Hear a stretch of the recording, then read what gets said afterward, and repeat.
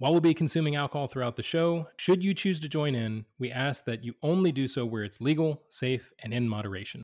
We also welcome your feedback and suggestions on our Instagram at Movies Rock Podcast. And should we say anything rude, non-inclusive, or otherwise wrong, we apologize in advance. We are affirming of all, so with that being said, offense or ill will is never our intent. Now let's get back to the show.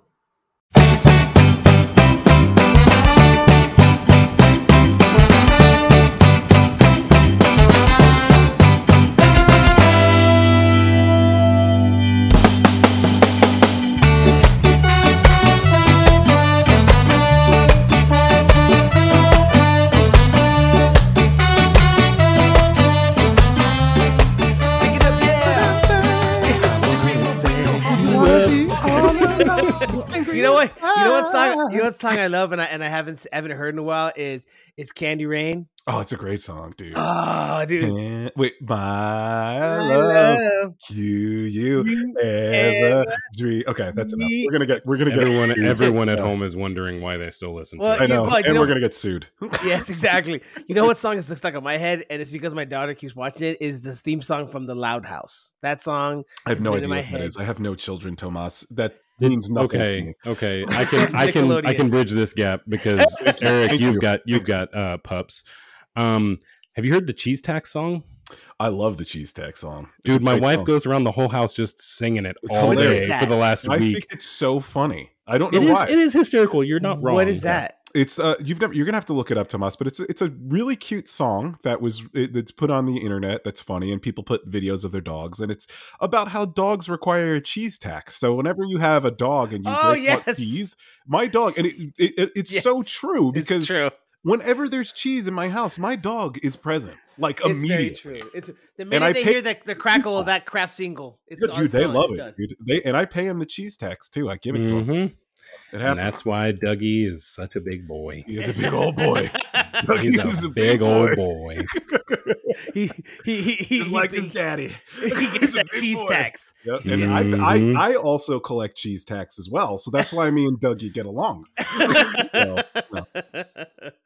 Oh, all shit. All right, guys, we're here on a podcast. We're here on a movie podcast show. Yes, sorry. Welcome to Movies on the Rocks, everyone. It is us, the Motor Boys.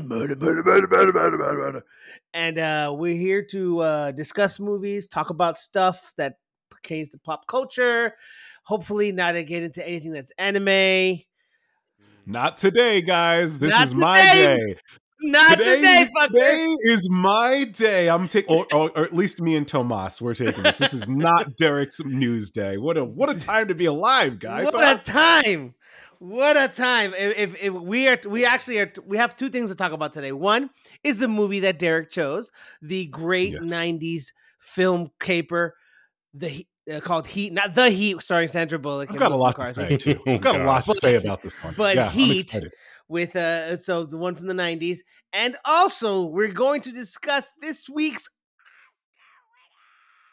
We're talking about. I can't wait. We're replacing the news with the Oscars, folks. We're switching it on you. The Oscars, and that. So before we get to that, fuckers, let's go ahead and discuss what we're drinking today. Oh, yeah, Eric, if you don't mind, we're going to start with you today because it's your day, baby. All right, guys, welcome to Movies on the Rocks with your host, me. Eric and Tomas and I guess Derek today. But no, this is a wonderful day. I'm so excited. I'm drinking a beer, which I haven't done in a while. I'm just drinking a classic beer today, Shiner Bock. Beautiful Texas beer. I love it. I'm excited. I thought to myself, this is a classic day. We're talking about classic movie things like the Oscars. So I'm going to be a classic gentleman. And I'm going to drink a Shiner Bock. Yeah, baby. That's what I'm doing today. Yeah, baby. And I thought I'd go with a classic on our podcast. Oh, nice. Oh, you're going back to it? I'm going back to Cracking with Coke Zero. There it is. It's been a minute. You know, I've missed that.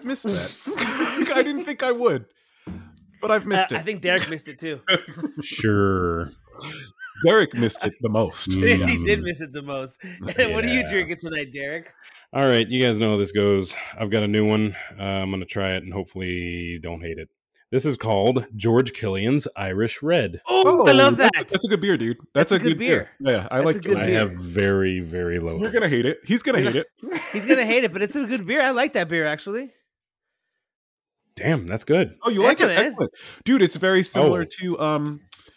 Do you not like it? A little bit of an aftertaste. Oh, you didn't like the aftertaste, did you? It does have a little bit of an aftertaste, but it is a good beer. Have you ever had? Have you gone to BJ's, Derek, and had their Jeremiah Red? It's along the same lines. It's better than that, but it's along the same lines.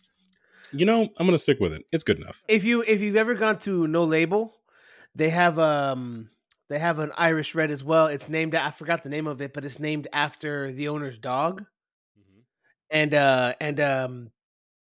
whatever. It's another Irish Red. All right. So I suggest you try it. They still have it on tap. I don't know if they have it anymore. I like Irish Reds, so I'm down. Yeah. If they have it, go get yourself a pint of that. I am down to clown for sure. Is Irish? What is Irish Red? I should ask that. It's a lager. Yeah, it's a lager. It's just a different type of lager, but it's not a classic lager. Like it doesn't taste the same as like a Yingling, which is like a classic lager. Okay. Yeah. It's a red lager.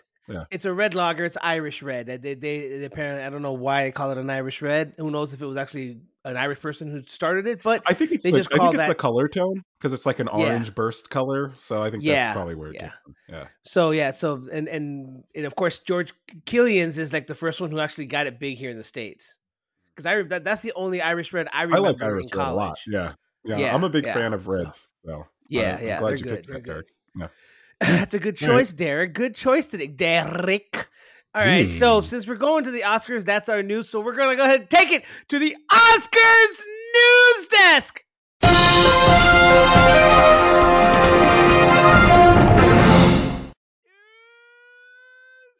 Of the awards season. Guys. In the year of our Lord. 2023. Yes. Do it. Anno Domini. Yes. You haven't done that in a while, actually, Tim. I have not. It has been a while. It's kind of messed up. That's my favorite part of that whole thing. Why have you been keeping that from me? Do we have problems? Are me and you fighting? Are we fighting right now? Maybe. Why are you so mad at me? You can. The minute your microphone goes higher, I won't stop being mad. Oh, that's what it is. Okay. All right, so guys, this is the first time that I've been excited about discussing the news with you because we're going to talk about the first time. We spent an hour talking about Last of Us. You can shove off that. I would love to talk about Last of Us this week because that finale was. We can't. No, we can't. We're talking about the Oscars. We'll talk about Last of Us after the Oscars. Okay, we can talk about after the Oscars. Okay. All right. So I mean, we can't go into everything about the Oscars, but we'll go into as much as we can as far as like the major awards, highlights. Yeah. Yeah. So, if you were under a rock this past Sunday, it was the 95th Academy Awards hosted by Jimmy Kimmel, which was pretty funny. He did a great job. I love my rock. Leave me the hell alone. Okay. I legit was on my couch watching anything else, and then you guys were like, Aren't you supposed to be watching the Oscars, Derek? I'm like, yeah, I'm turning it right now, guys. I told him, I was like, actually, that's not what he said. I'm going to reveal to the world what he said. I said, aren't you supposed to be watching the Oscars? Because he texted us, and he said, no, that's why I have you dickbads for it. And I was like, you son of a bitch. Because you know I'm right. Shit. You better turn that TV on, bro. That's what I said. Did you watch them, Derek? Did you watch the Oscars? I did put it on right away, and I watched. I watched all the way to the very, very end. Yeah. And it was actually, you know what? I know it was 3.5 hours, but it felt like a fast 3.5 hours. It moved because it wasn't like they went back to their normal format because they went away from it for a little while. No, last year. Yeah, last year. Oh, it was just last year. Sorry. Yeah, a little while. I meant last year. Sorry, they went away from it last year. And it was a disaster, as we saw in many ways. It was like the worst viewed one, even though someone got slapped in the face. And it was just, it didn't feel the same. This one felt a little bit more classic. you know? Yeah, because I mean, I missed last year. I know it's kind of, I know it adds to the time, but I like hearing the songs that go up for the Me Academy too. Awards, because you don't hear some of the songs you don't hear unless you go see the movie, because they don't get radio play. Exactly. You'll never hear those songs ever. And like, also too, I'm an indie music guy, and one year one of the artists that I like a lot got nominated for Call Me by Your Name, and he got to perform, and I got really psyched to see this guy that plays small shows perform at the freaking Oscars. So like, was that the one for Us or whatever that it is called? No, that was Call Me by Your Name, the movie Call Me by Your Name. His name is Sufjan Stevens. The one directed by Luca Guadagnino, whatever. Yes, that's that movie. Yeah. With Timothée Chalamet. Yes, and in the unfortunately infamous now Armie Hammer.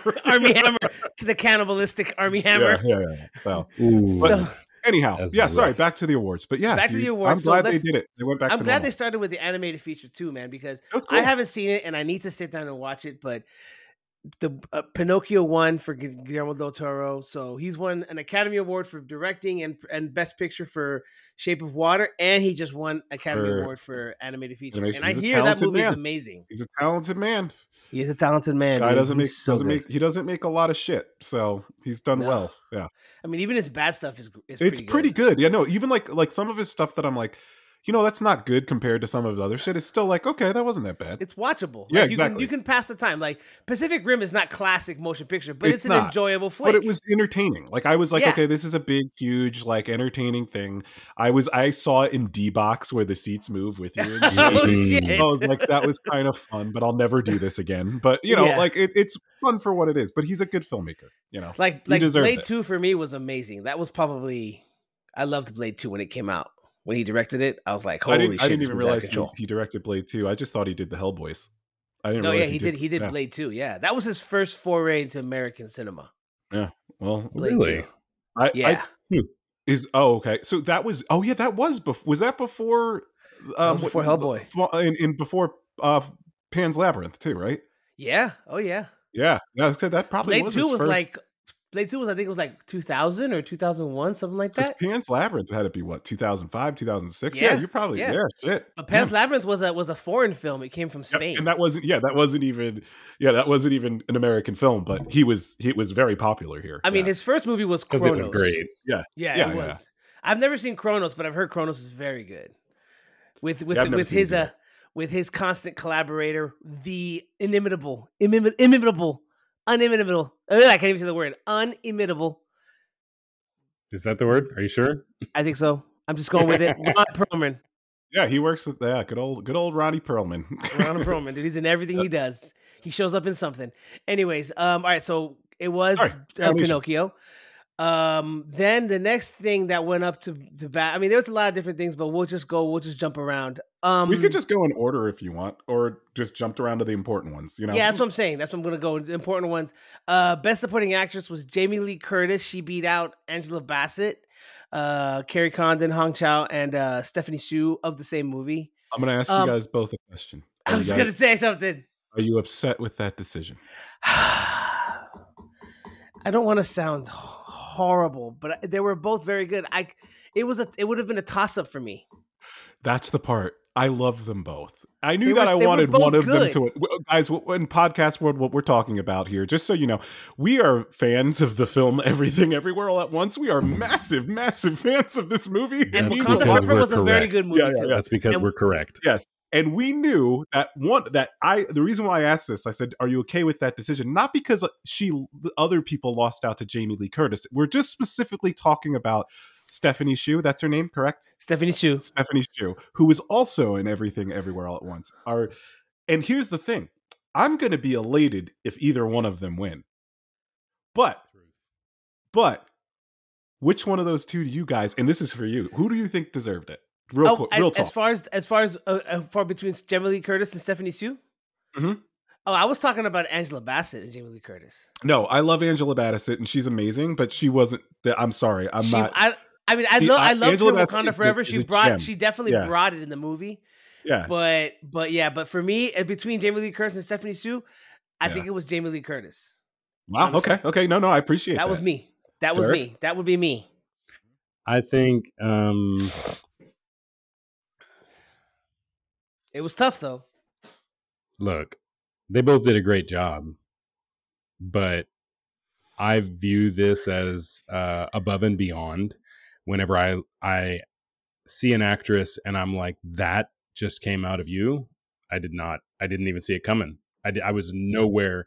Like, I've seen Jamie Lee Curtis in a billion different things and never saw that coming. Yep. And Stephanie Hsu, I don't know that I've necessarily seen her in other stuff. So she had, in my mind, she had a leg up. Maybe she started almost like with a handicap. She could have blown me out of the water because I'd never seen her before, and she did a fantastic job. But it was more, it was better to me to see how far Jamie Lee Curtis could go. Yeah, that's great. No. And so going back to what you're saying about the different things, I've seen Stephanie Hsu in other things. Most of her things, though, I've seen her in has been more comedic roles, like in the background. Like she did have a small role in, like, honestly, you're gonna hate this, Eric, but she did have a small role in Shang-Chi and the 10 Rings. So, like, very small role, like tiny role. That's where I recognized her. When I saw this, I was like, holy shit, that chick's from Shang-Chi. But like, she's been mostly, I've seen her in more comedic roles lately, mostly beforehand. But I mean, she did a great job. Yeah. But I thought that Jamie Lee Curtis honestly did more with the character, I guess.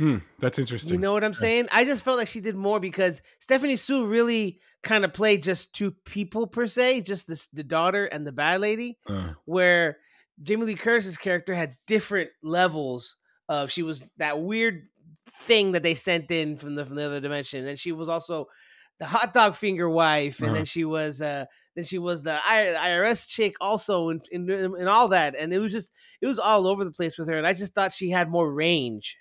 See, that's so funny that you say character. That. So I love both of your breakdowns, and I agree with both of you, which is hilarious. And I'm also disagreeing with both of you because I ultimately, you can't stand to agree with us, huh? No. It's because this film, like I said, everything in it to me is close to perfect. So because of that, whoever wins, I'm happy. Okay. Yeah. But so that I am just creating this drama amongst us to ask that which one of these is better, So for me, I thought about it pretty hard because I did think about it, and I was like, I'm going to ask them this on the podcast. The reason why I think that Jamie Lee Curtis should have won, so I agree with you guys. I think she should have won because she did such an amazing job in the film, and everything you just said, she had so much range. She went from here to there, okay, with ease. Yeah. And she's also been doing this for 100 years. Yes. That's why she deserves the win. And she's been doing it for 100 years at a high level, and she does what she wants to do, and she did it. Okay? So because of that, she deserves it. Now, with that being said, I have to recognize that Stephanie Hsu, to me, I disagree with you guys here. I think hers was more dynamic than Jamie Lee Curtis. Okay. Jamie Lee Curtis only really played 3 characters. Stephanie Hsu played 2 characters that were fucking big in that movie. I can see that. And they went from no emotion to all the emotion, and she did this as 2 completely fucking different people. Mm-hmm. Okay, I can see that. And I was blown away, and that's why that's why Michelle Yeoh won Best Actor, and that's why they fucking deserved it, because they played 15 different fucking people, and they did it really, really well. Okay, so so here's one thing that I want to ask I'll ask you about, and this is something Derek may not want to be a part of this conversation, but after Jamie Lee Curtis won, a lot of people minimized the win, saying that it was a slap in the face of Angela Bassett. No, I don't agree. Because it was like, they kept saying that the Oscars was trying to be woke, and then of course they fell short because Angela Bassett is African American. Why they gave everyone else who's of color, but they didn't give it to Angela, kind of thing. They kind of minimized Jamie Lee Curtis's win to a certain degree, and that's gonna happen all the time. I know it does. Okay, but I mean, I don't know. I'm not trying to say. I don't honestly, I don't agree with it, because I've seen both those movies, and I can see Angela Bassett winning, and I can see Jamie Lee Curtis winning. So I mean, I'm not saying that, but I just think that in regards to putting those 2 performances together, side by side, Jamie Lee Curtis had a better performance. You gotta call a spade sometimes.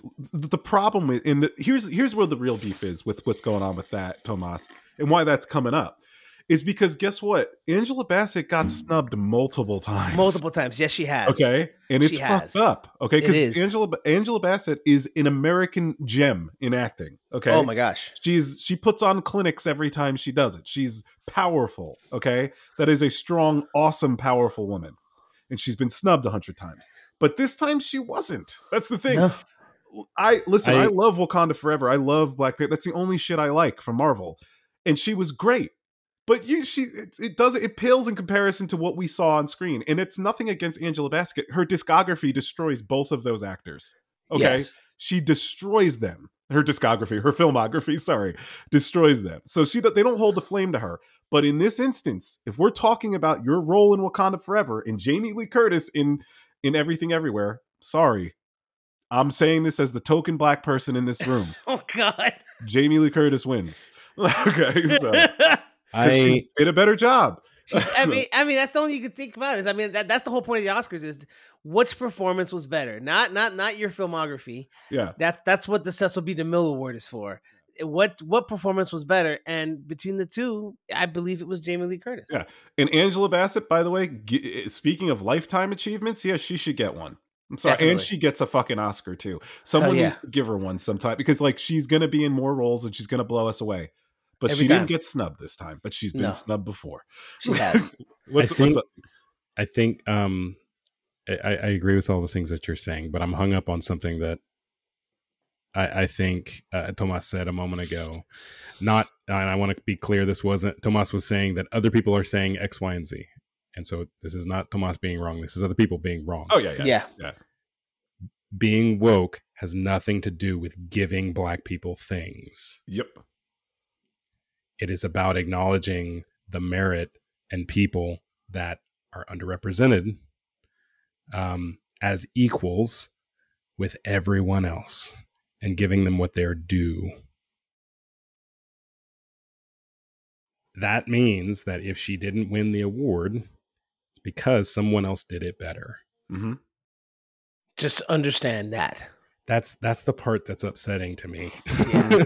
No, yeah. Yes. We're not trying to give things away. No, right? That's Angela not the Bassett point. doesn't want it. Angela doesn't want you to just give it to her, too. I highly doubt Angela Bassett was mad. That would be a hollow award. Then it would be meaningless, right? I don't think Angela Bassett is crying in her corner saying, man, I lost to Jamie Lee Curtis and they fucked me again. I don't think that. Okay. I don't think so either, dude. But that's just what came up after that movie after the awards. It was right after the awards came out. I didn't see it, but I'm not shocked by that. I'm not shocked. And this is the thing that I'm just kind of here's the thing. The way that this award is given is by a vote by a number of people, and we can argue about the diversity in that voting party. Mm-hmm. We can argue about the people who made these films. We can argue about the money that was or wasn't given to different people involved all day long, and all those are really valid arguments. Mm-hmm. We could even argue and say that Angela did a better job, but with the information we have and the vote coming in, that's how it landed. And it landed where it made sense to us. Exactly. And I'm saying that as someone that believes that black people have been snubbed at the Oscars a bazillion times. Many times. Many times. And this time, unfortunately, it wasn't a snub.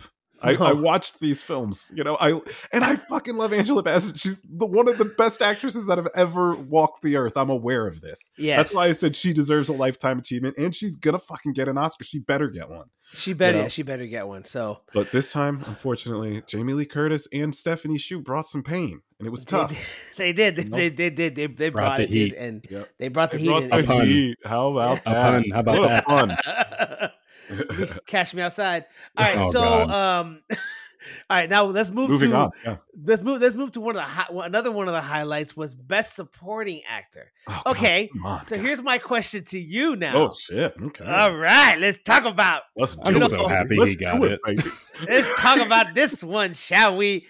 All right, so I know in a previous episode we spoke about how you thought Barry Keoghan was going to win, Eric. Are you disappointed that Ke Huy Quan won? No. So I did a lot of soul searching before before we watched the Oscars. And by soul searching, what I mean is I watched a lot of these Oscar movies the weekend before. So there was a few that I hadn't seen, and I rewatched a couple. I rewatched Everything Everywhere.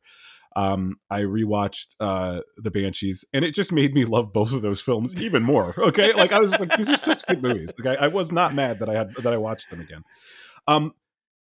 I thought about it so hard, and I was like, both of these guys are phenomenal. And I thought to myself at one point, I think Barry Keoghan is going to win, and I think he did a better job. He didn't. No, he didn't. I forgot about how dynamic. That's why I just said. That's why it brought me to the question about the supporting act, because I was watching the movie. I was like, I was wrong. I forgot about how dynamic Key's performance was and what he did. Like, dude, he wiped the floor with the rest of those actors, man. He did. He did. Dude. You know what's the thing? I was thinking to myself, I was like, Barry Keoghan was amazing in Banshees. His character was unbelievable. Yeah, so good. But I think what won Key the award was the fox. Dude. Oh, dude. Yeah. Because he went from being a nerd, maybe a somewhat superhero, super martial arts, but then he went to someone so cool and calculating.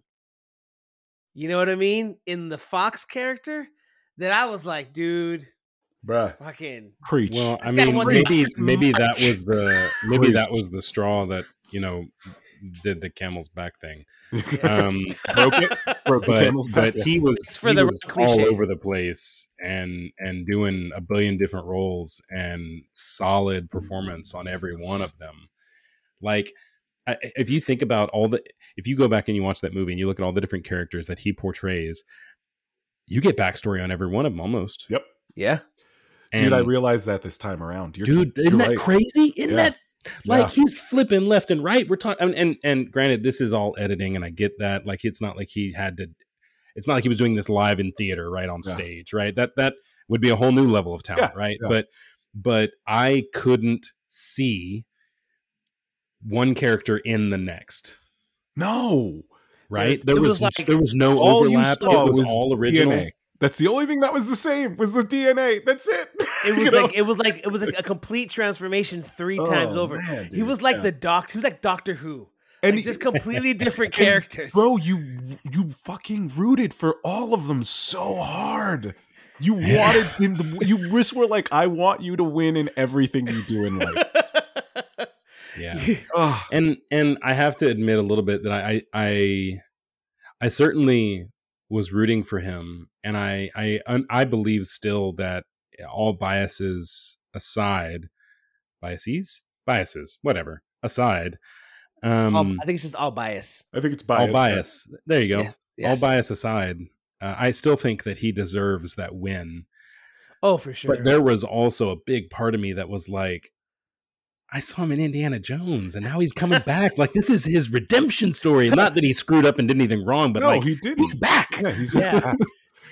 Dude, you know? Like, I mean, in the monologue, in the introduction, the monologue in the beginning of the show, Jimmy Kimmel was like, "You have 2 guys that were in Encino Man that might possibly win an Academy Award tonight," and both of them did, which is hilarious. Both of them did. Yeah. All right. So yeah, but I mean, Barry Keoghan was amazing. He brings it in every role. It's just Ke Huy Quan won this award in fucking March, bro. Yeah. He won it in March. Yeah.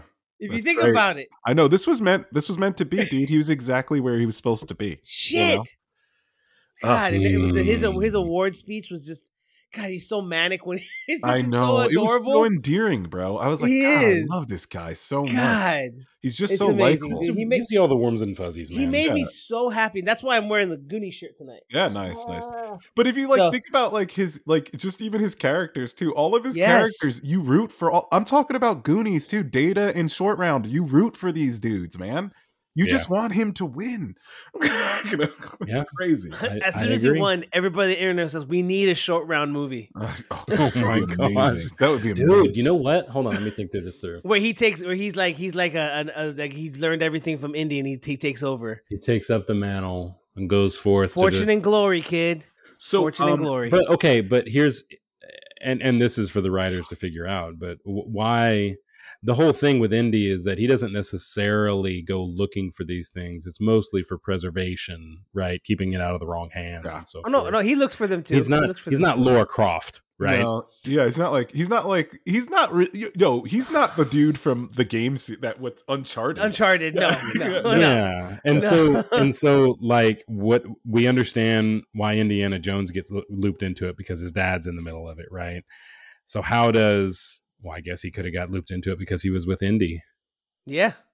I'm wondering how long Short Round got looped. We'd have to rebrand Short Round. Come on. I honestly think it's worth exploring. I think it's worth exploring personally. I think so too. I think so too. I have a question about Short Round. Do we know what his where do we have any backstory about Short Round? No. Is there lore? I don't think so. I mean, I think I painted a lot of things in just with my imagination. Well, I didn't realize, you know what? I honestly, and this is just me. I'm not trying to be insensitive. I didn't realize he was Vietnamese. I read about it. I was like, holy crap. Like he came over during the Vietnam War, like when he was a kid. Yeah. Like it was wild. I was like, holy shit. Yeah, he went into a lot of his background when he gave his. Well, you guys were listening to his when he won the awards. He came over and he was in a camp, like an internment camp here in the States. Like when he came over. The only reason why I probably would have known he was Viet is because of his name. That was when I figured he was. I didn't know, but I figured he was. Yeah. I didn't put two and two together on that front. So Eric and I both have a Vietnamese friend with Quan in there. Okay. And we have many Vietnamese friends that have ethnic names. You know. Yeah. But yeah, it was. But yeah, I mean, I don't know, man. It was amazing. So, all right. So speaking of Brendan Fraser, so he won for Best Actor, which is unreal. Who saw it? Who knew? Who knew? Talk about a comeback, dude. Who knew? What? Comeback for Key, comeback for Fraser, man. Come on. God, and I saw them like when they were like after he won, there was like a picture of them together, like after they won, like in the green room in the back. Yeah. Like it was unreal. Like, dude, like just I would be a ball of mush. I would just be crying. Like look what I'd be hugging this guy, be like, look what we've done. How did we get here? You know? Encino Man. How did to this the Oscars? Well, and you know, and then like the other day they showed I don't know if it was the New Beverly or some other you know kind of art house place out in LA. They were showing The Mummy on 35 millimeter, and all of a sudden Brendan Fraser came out for a Q&A. Like this is like a week before the Oscars. Probably went nuts, yeah. Oh, they went nuts. Not only that, he was dressed. Oh, like the dude from The Mummy. Yes, he had the whole getup, and he just stood there, and then he roaring applause from the crowd. Dude. Know why I like that so much? Because this man just got nominated for an Oscar, and he's like, "No, I'm gonna do this." That's a man that does I'm gonna enjoy my life right now. So seriously, he's making all these choices that are good. Yeah. So good. Great. He's choices. He's in the new Scorsese flick coming out soon on Apple TV. The one with Leo. Yeah. Dude, there's some big talk about that one. Sorry, not to get away from the Oscars, but Leonardo DiCaprio has quoted, like there was a quote that I think he was in the editing room or something, and he said to the producer, "I think we've just created a masterpiece." Dude, it's like 3.5 hours long. Supposedly, I've heard the runtime. Like, there's like big talk. Like Leonardo DiCaprio just said that about a movie that Scorsese. I think you just made a master. Holy shit, I'm excited. Yeah, I'm so excited to watch it. It's like supposed to be. Was it like a Killings Under a Flower Moon? Yeah, Killing Under a Flower Moon. Yeah, yeah, and it's supposed to be like murders being investigated on an Indian reservation. Yeah, I'm excited for it. I'm excited, dude. I can't wait to watch it. Anyway, but I mean, like. Brendan Fraser was nominated with good company. Like Colin Farrell was amazing. Oh, Colin Farrell was great. Yeah. Austin Butler was incredible as Elvis. Movie wasn't great, but his portrayal was amazing. Wasn't that good? Yeah, it wasn't that good, yeah, but he was amazing. Great. I agree. He went so method he couldn't keep the accent off. Did you notice that? Have you noticed that? Wow. He was so method in Elvis that he lost his own accent. Oh, shit. Like his original accent. He kept sounding like Elvis in all his interviews. Like after the movie's been done for well over a year. Oh, that's weird. Yeah, it was very. And supposedly, like he just got it back. Yeah, I'm not. Oh God, I don't think. Listen, guys. I want to make movies with good actors, but I don't really want them to do that. It's not that important to me, man. Well, here's the thing. Remember, we had a whole discussion around this. art of directing is often the art of manipulation. Yeah, man. Ooh. And if you get the performance that you're looking for, that makes the next movie happen. I know, but man, I just don't know. Well, if the I'm next trying movie to for put him was people through Dune 2, therapy. so Yeah. Oh, yeah. Shit. Well, it worked out for him. He Yeah. plays Fade, so we'll see what Shit. happens. Yeah. All right, so okay, on top of that, let's go to Best Actress and All right, Michelle Yeoh, dude. I'm there We've for it. sung her praises all year long. Guys, come on. All right, I will. Can I talk about something that's controversial? Do it. Go ahead, dude. I'm glad she won. I love her. I think she deserved it. She was the best. I love her. But I did watch Tar, guys, and fuck, it's good, right? It's good. Fuck. Okay, like it was. That was one I was like, oh shit, Michelle might be in a little bit of trouble because, dude, talk about a clinic, okay? Yeah. This woman put on a clinic. The first 20 minutes of that movie was a fake interview. Well, not a fake. It was an interview, but it was fake to us because it was a movie. Sorry, I'm talking. Well, yeah, but that's it was an interview. A bold choice. The first 20 minutes. Did you watch it, Derek? No. I have not seen it. I've only tried to watch it, and things keep coming up, and I have to stop. Guys, it's good. It's a slow ass burn, though. Just be prepared for that. But Cate Blanchett, man, she rocked my world in that film, dude. She was incredible. Dude, did you see when Michelle won? All the nominees went nuts for her. Yeah, they were super happy. She does, and I'm so happy for that because I wanted her to win. I wanted Michelle Yeoh to win. But if we're looking, like, I just want you guys to watch that performance and let's talk about it. You can't talk about it because you haven't seen it. I know. I need to sit and watch it. Michelle wants to watch it too. I want to see what it. But yeah, she was amazing.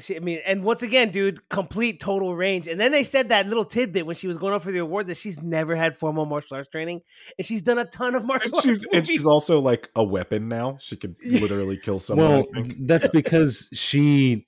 Okay, you can listen to interviews about it, but essentially she was on stage and just asked if the stunt people would let her like shadow and try it out. And that's where she got her training, is just on the job doing it. And that, okay, here's the thing. Also in Hong Kong, they don't really use as much stuntmen as you think they use. No, they don't, and they definitely don't care if you get injured. They definitely don't care if it's safe, if you can even do it twice, right? They don't care, especially not in this era whenever she was getting started, right? There are lots of documentaries about that. Go and check them out. I think Jackie Chan has one in particular that I know is really good. But here's the thing, and I have to caveat this. Like I've never taken any martial arts. I'm not an expert in martial arts. I've never seen Michelle Yeoh compete or something to that effect, but on the screen for a movie to portray, martial arts, flawless every time. Yeah. And wow. I mean, Michelle Yeoh, talented, fucking brings it. Come on. Dude. And still, again, one of the most beautiful women I've ever seen in my life. She is absolutely gorgeous. Beautiful woman. Yeah. But her in Crazy Rich Asians, she is breathtaking. Yeah. In Crazy Rich Asians. That whole sequence at the gosh, I'm gonna say it's not Go. It's a different thing. What's the game? Mahjong. Yeah. So they're playing Mahjong. That whole sequence, dude, like bated breath the whole time.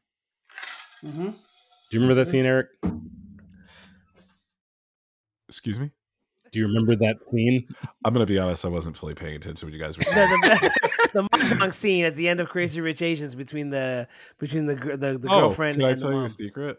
You've never seen the movie? I've never seen a Crazy Rich Dude, you're missing out. It's such a good movie, dude. You really need to watch it. It's very enjoyable. It's really good. I'm going to watch it. I've always wanted it is truly a very good movie. I believe you. And I will watch great, but a very good movie. Okay, like, guys, I went to go watch it. I want to. Yeah. I went to go watch it in the theaters when it first came out. When I was still living in Katy.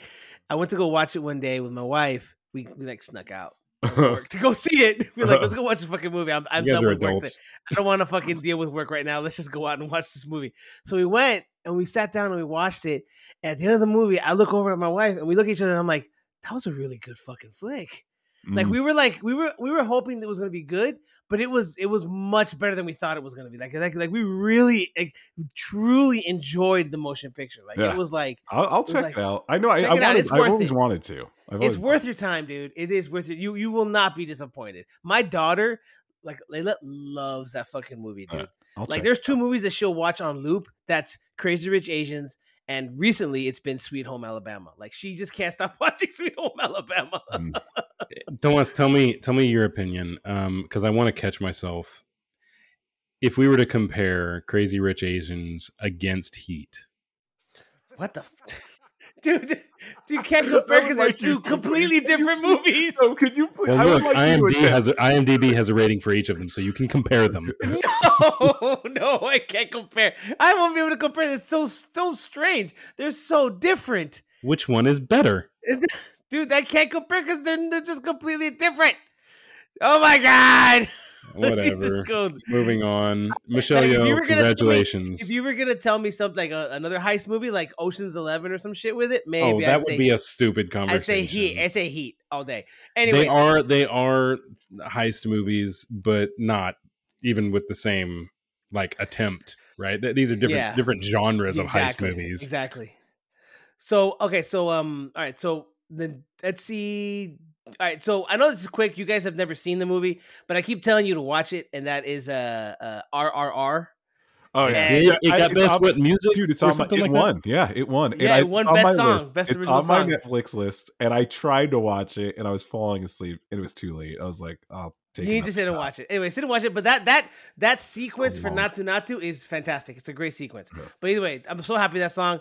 I love you guys. It was amazing seeing, and that guy who won it, my wife was like, "Oh, he's so cute." That guy, she loved them. So, anyways, international feature film, All Quiet on the Western Front won. I knew it was going to win, although I haven't seen the two movies I want to see on the list.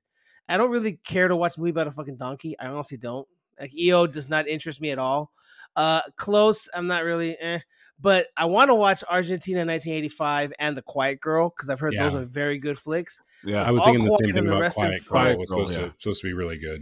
But All Quiet on the Western Front, I have seen, and it is a fantastic movie. Yeah, I gotta watch. Really, I was curious because I know you were really hyped about that one. And I haven't seen it yet.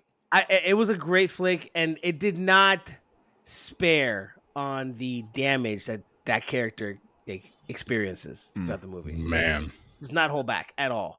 I mean, it's what he experiences is just unreal. I gotta watch it. Yeah, and the book is even worse. The book it does not come close to the book, but it gets pretty good. I'm not gonna lie. All right, so I don't know if you guys want to talk about screenplay or any of that. Do you want to just move on to picture and best director? Yeah. Let's go. Unless there's other one, we can just go to the other. I mean, which one? What was? Oh, we didn't. Did we talk about? No, we did talk about best animated feature. Yeah. That was the first thing we talked about. Yeah. We did that one. Pretty much everything everywhere swept the big ones. They got all the big ones. I mean, the best documentary was Navalny. I haven't seen Navalny. Have you seen Navalny yet? The only one I saw out of those was All That Breathes. That's the only one that I've seen out of the ones that were nominated. Okay, I haven't seen it. I want to see Navalny. I want to see how that goes. But what's it called? Oh no, but best adapted screenplay was Elephant Whispers, which I've never seen or even heard about. No, that was a documentary. Sorry, was Women Talking. It was like Michelle's starting to watch that one. Women Talking now. Yeah. But best original screenplay was Who was it? Who won best original? It was Everything Everywhere. It was Everything Everywhere, right? Yeah. Okay, so they won. The Daniels won on that one, which was great. And then because it was up against Fabelmans, Banshees, Triangle Sadness, and Tar. Which have you seen Triangle Sadness? Yes. How is that movie? It's great. I plan to watch it. I thought it was bullshit until about an extra 30 seconds into that trailer, dude. And I was like, it's spicy. Dude, I loved it. It was so good. I gotta watch it. Yeah. So I will tell you guys one thing. I wanted to see just for the sake of watching it. I watched just as an aside. I watched Babylon to see how bad it truly was. I started and I haven't finished yet. So it's 3 hours long. Yep. And that's definitely a movie that probably shouldn't be, but I can see why he did it because he's trying to give the whole scope of Hollywood pre-studio system into Hollywood, into the talkies, and then into the studio system. because I've read a lot of stuff and seen documentaries on the pre-studio system of Hollywood, and he was spot on in the aspect of how inclusive it was in the pre-studio system. I mean, more so than compared. I'm not saying it was incredibly inclusive, but more so compared to what you saw during the studios, during the quote unquote golden age of Hollywood. Yeah. You know, because I mean, they had a lot more female directors. They had a lot more female actors. There wasn't as much of a code in regards to what you could see and what you could, film. Like it wasn't, you could do as much as you want and see where it went. Yeah. But I will tell you this, that first 45 minutes of that movie is worth the price of admission. Really? For that movie. Oh, really? The party scene and the elephant, I was like, dude, I was only, I think I only made it like 15 minutes in, but I was like, I wasn't hating it, but I was like, oh, I'll have to watch this later. Dude, when you continue on through the rest of that party, you're just like, what the fuck is wrong with these people? Oh, no. Okay. No. Like, did you make it to Playtime with Potty? No, I don't know what that is. Oh my god, you didn't see enough then? Yeah, I've only made it like 15 minutes. It's like a very small amount of time. So, did you see the elephant shit though? I don't remember an elephant. You might have. Then you didn't see even 15 minutes because that's in the first 10 minutes. He made it through the the previews. So I got up to the point. What I remember is literally we just met Margot Robbie's character. She's how could you not miss the shit? Walking through the elephant shit on the guy. He clearly wasn't paying attention. He wasn't paying attention. All right, you're gonna have to stop. Maybe that's why I stopped watching. Dude, all right. Well, I'm gonna tell you this: the first 10 minutes, they get an elephant. And as they're pushing an elephant up the hill, Derek, it literally shits on one of the dudes. Like, it's the most disgusting scene. And then it goes to the party, and that's when shit goes haywire. Like, it goes wild at that point. Me and Michelle watching it was like, what the fuck is going on? Shot of them coming through a party. I do remember that too, I think. But there's everything's happening in this party. Because when you said the elephant, I'm like, I kind of remember that. You must have been drunk or high. Yeah, thanks. Anyways, all right. So best directors were the Daniels. Yeah, of course. Well deserved. I mean, here they're up against some tough competition, and they won, which was great. Yeah, I mean, Spielberg could have, like, he was nominated, right? He was nominated, but he wasn't going to win. And he legitimately had a film that was like, it was a good film, but he wasn't going to win. He wasn't going to win. I'm just saying that's high stakes. And he'll always have a film. He's one of those directors that will always be nominated. Yeah, but my point is, like, he's won a number of different awards out there. He's done some huge movies. He's a clearly very pivotal director in the industry, and they were kind of, in a way, absolutely, up against him. Oh no, for sure. But I think they had more competition against Martin McDonagh. I think Todd Field did a good job directing, but that's mostly Cate Blanchett's show. That movie. I was more concerned about Triangle of Sadness because Ruben Östlund fire. Really? Yeah, dude. The ensemble was great. The writing. How was Woody Harrelson? Oh, he was great. His character was ridiculous. It's just Woody being Woody. Yeah, but Woody being Woody. Even more. Well, now it's probably more classic Woody. Yeah, check it out. It's a good movie. All right. Well, it's okay. So. But yeah, I mean, I want to see it. I definitely want to see it. But the Daniels, I was so happy when they won. They deserved it. They were so deserved. Out of all the films I like that I the only one I hadn't seen is All Quiet on the Western Front and Women Talking. Those are the only two that I haven't seen. Yeah, Michelle's watching Women Talking right now. But it's pretty good. Out of the rest of them, Everything Everywhere, it's just, I'm sorry, it's the best directed film that I've saw this year, no question. Yeah, and of course, we're gonna get up to it. The winner of Best Picture was, come on, guys, Everything Everywhere, dude. It was like no contest. We ain't mad about that. They should have given it to him in March. So even and like, dude, so yeah, it was pretty much wrapped up. Exactly, it was wrapped up when we saw it. We were like, but it's funny because, again, like, I watched a lot of the Oscar movies except those two. Like I said, the Best Pictures, and watching them again, like watching the Everything Everywhere again, I was like, "There's just nothing's touching this one." What a time, baby! Yeah. Ugh. God, what a time! It was. I was in bed watching the Oscars with Michelle. Michelle's like, "If you keep talking about this fucking movie, I'm never gonna see it." I'm like, you gotta watch it. Just like, oh my God. I'm like, every time they won, like my hands would be like, yes. Because I was psyched every time too. Because I was like, man, this movie it's a movie that honestly, like, okay, let's be real about the kind of movie it was. Even 5 years ago, that movie would never even sniffed the Oscars. No. It would have been in the Golden Globes, and that would have been it. It'd be like, here's your Golden Globe, enjoy, have fun. I agree with that. That's as far as you're gonna get. You know what I'm saying? Like 5 years ago, that movie would not have been nominated for an Academy You're absolutely Award. true. That's absolutely correct. Maybe for Best Original Screenplay. Yeah, that's correct. But I think that's something special. One where we have progress, that we're trying to make changes in Hollywood and all that stuff, which is good. I think it's not fast enough, but we're doing it. Okay. But the thing about Everything Everywhere All at Once, and this, I put a lot of thought into this. Everything Everywhere All at Once is like future movies. Do you know what I'm saying? We hope. This is a movie. This is a style of film that not a lot of people have seen yet. And it's a style that's incredibly niche because the only people that can do it is them. Okay. So, and they've done it once before with their other movie, Swiss Army Man. Very similar in this vein. They're creating it's like a new genre, a new style of filmmaking. I don't know how to do, like, I haven't seen things like this before. And it's future filmmaking. And people are going to start using that to propel them in other ways and do other magical things. Okay, why are you shaking your head, you know Derek? what this was? Yeah, you know what that same film was? Almost 40 years ago. Yeah, there's always one. What? Yeah. Citizen Kane? No, it's more than John Hughes and his whole series were revolutionarily different and brought everyone in, and the Breakfast Club and all of that shit, 16 Candles and all of that was revolutionary. And you know where it's at right now? Everyone who's in high school and younger forgot about them. Yeah. That's why I show my daughter those movies. Everything Everywhere All at Once will be eventually forgotten, unfortunately. Oh, I don't think so. No, Derek. No, Derek. You're right. It will be forgotten like last year. Who won Best Picture last year? Do you guys remember? No one's got a clue. Exactly. It's going to be forgotten like wait, what was it? King Richard? Oh, was it?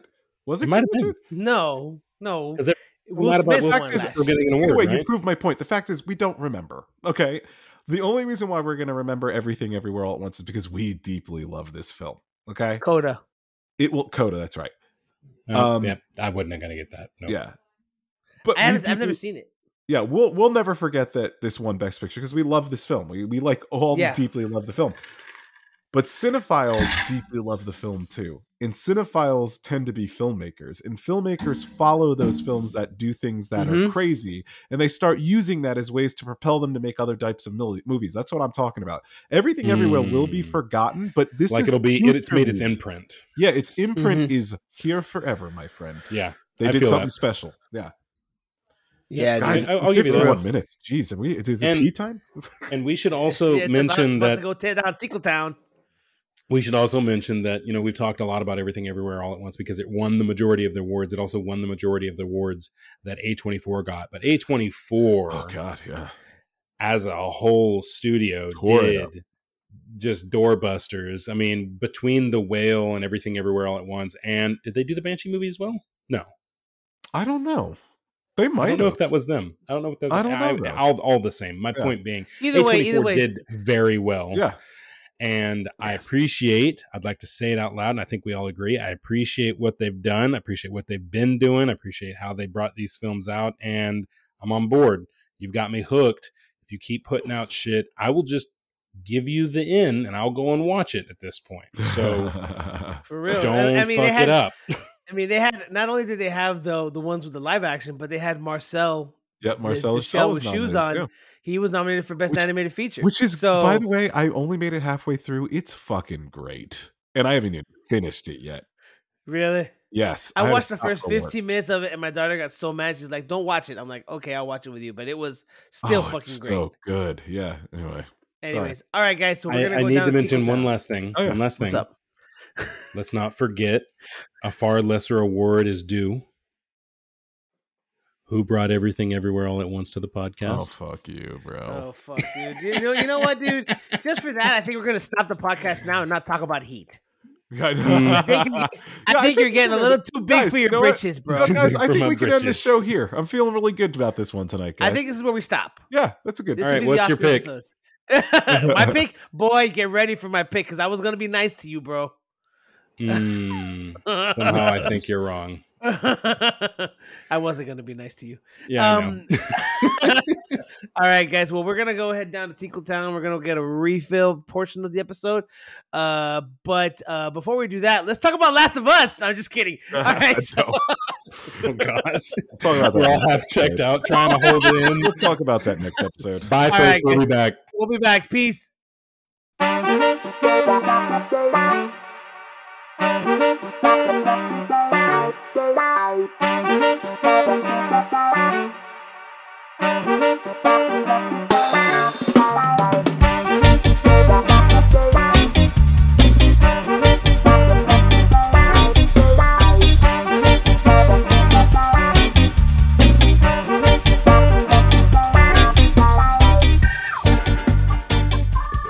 Derek, shut up! Are you? I'm already recording. All right. We're gonna get started here. Love it. Just so you know, guys, we came back from that smooth reggae to you screaming. Oh wait, no, it's not. It's not reggae. It's ska. I'm sorry. That is a particularly little bit jamming. It's more like dubstep, I guess you could say. No, wrong. Is wrong it more again. Like dubstep. Definitely not. No. Maybe dubstep is electronic. But like old school, like old school dubstep, maybe.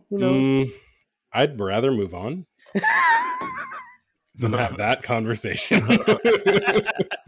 Okay, we're drinking, and Eric is having a big bowl of ice cream. I have a massive bowl of ice cream right now. What flavor do you have for today, dude? This was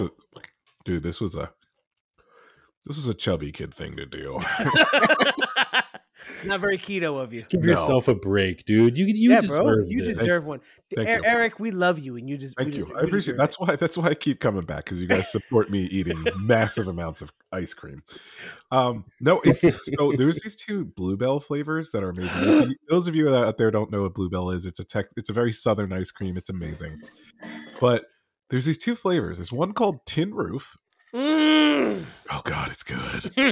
Like vanilla and chocolate swirl and like these chocolate covered peanuts. That's a good one. So good. And then there's this new flavor. Oh my god, I think I came. It's amazing. Oh my god, it's amazing.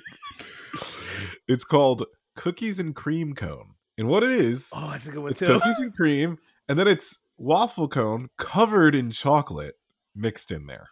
Oh my god. Dude. I have both of those ice creams mixed into one bowl. This guy. It's delightful. It is delightful. Do you know the little pro tip? Do you know how they make their cookies and cream? The blood of children? What?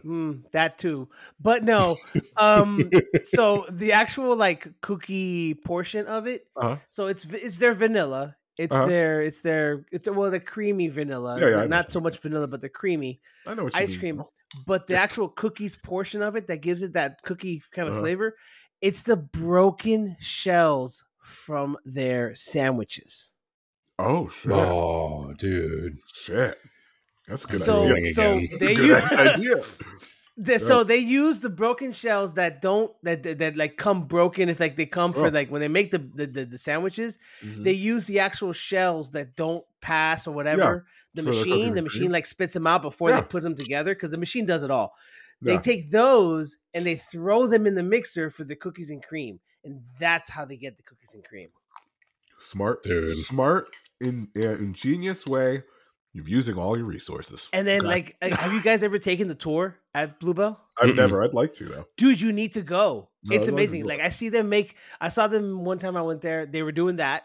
And they were literally doing that, dude. They were making the sandwiches, and then they were also making the cookies and cream. And you saw the dudes grab bags of the shells of the sandwiches and throw them in the mixer. That's cool. Yeah. Like, just dump them in the mixer. But they also were making this, I think it was just a strawberry flavor, and they were dumping strawberries. Yeah. Like strawberry preserves with like strawberries in it. Like just dumping like gallons of strawberry preserves into the mixer. Where is? And it's like free, dude. It's like $2 or something like that per person. Where's Bluebell? Where it's is in Bluebell.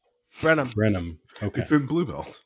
So like from you guys where you guys live, it's maybe like a 45-minute drive. Yeah. It's not that far. It's not that far. It's like on the way to Austin. And if you can't make it for the tour, dude, you go there and just go to their gift shop / ice cream shop. It's like $1 a scoop. And they have like 40 flavors, dude. Plus they have flavors that don't come out. Like they have new ones every day. Like it's bro, this is fat guy shit we're talking about here, bro. Like it's amazing. We support you, Eric. Thank you. I feel really loved and heard here right now. Thank you. Oh my god. Anyways, I have a new beverage. All right. I finished my other one. I've got another Old Faithful. Yeah, it was okay. If somebody handed it to me, it's not like I would immediately pour it out or just like. It's not a bad beer. Like if you're at a party and you have it, it's not a bad beer. Yeah. If that was available, I would take it. Right. I mean, I was at a convention a couple days ago, and all they had was Heineken, and that was a rough time. Green beers are not that great. FYI. Green bottle beers are not that great. There are some. There are some that are okay. It's not that great. Judged by the color of the bottle, sir. I do because Beck's beer is like piss in a bottle, as they call it in Miami, La Llave. What do you think the best color bottle for beer is? You know what? I'm going with a regular brown Budweiser, bro. Is the solid Budweiser brown? Yeah. Solid Budweiser brown. That's not. You can't go wrong with it. I don't agree. I don't agree because I like only one of the beers I enjoy is that color. Clear bottles because you like Zima. Yeah, and all you drink is like cider. It doesn't come in a clear bottle. I know, but ciders do. Ciders come in clear bottles. The only brown bottle beer that I really go for are those like Not Your Father's root beer kind of stuff. Yeah. And those are delicious, but you know what you should have? You should really have. I think we've told you that's what you should have those Samuel Smith chocolate ales. Those are good. I'll have to find that. I am running low. I am due for a refill. Anyway, I'm drinking Red's hard apple peach cider. I don't know what that means or how that works, but once again, it's a clear bottle. Oh, shocker. Shocker. Delicious. Tastes just like a peach. Ain't that a peach? So let me ask you a question. If you say it tastes like a peach, does that mean that it tastes like ass? I see where you're headed. And I'm down for it. Let's do it. All right. Is that what it means? Answer the question, Derek. Is that what it means? I'm a little tipsy tonight, fellas. I'm enjoying tonight. All right, so I am drinking. I moved from Kraken. I moved to Havana Club with Coxina. And I'm loving life right now. Okay, good. I'm proud of you. I'm very warm. Good. You look like so we didn't touch base on this because Eric needs to drink. Eric's drink was ice cream at the time. What is his drink still? I'm still drinking beer. Okay. Shinerbach? Okay. Yeah, Shinerbach. Of course. Of course it is. Wonderful. All right. That sound is wonderful. Thanks for that, Tomas. I love to immortalize that on the internet. Hold on. I got more. Oh, Jesus. I'm stepping away. Oh, God. All right. The movie. Jesus. Eric, please cut it. Please cut it out. All right. Here we go. Let's talk about the fucking movie now. All right. So the movie that Derek picked this week is the amazing 90s crime thriller known as Heat. Came out in 1995. Directed. Wait. Specifically, December 15th, 1995. Oh, I haven't gotten to that point. I just say the years, bro. It's important because that's when my sister was born. Oh, like that specific December day? 15th, 1995. That day of that year. Are you serious? Is when my sister was born. Your sister shares happy magical birthday. Day. It's not her birthday. This is just an important day. All right, keep going. All right. That's not her birthday, but Why? Why is No, it? no, no, no, no, no. Today is not her birthday. December 15th, 1995, when the movie came out, is her birthday. I know. We were aware. We were tracking, bro. We were on the same Yeah, we page. were was not. No, it was, but then you like totally confused my ass. Yeah. You need to just stop talking, bro. Sometimes I swear, just take it. I'll slow down on the cider. I'm sorry. Okay. It's the cider talking. All right, so pretentious and all. anyways. All right, so Heat came out in 1995. Directed and written by Michael Mann.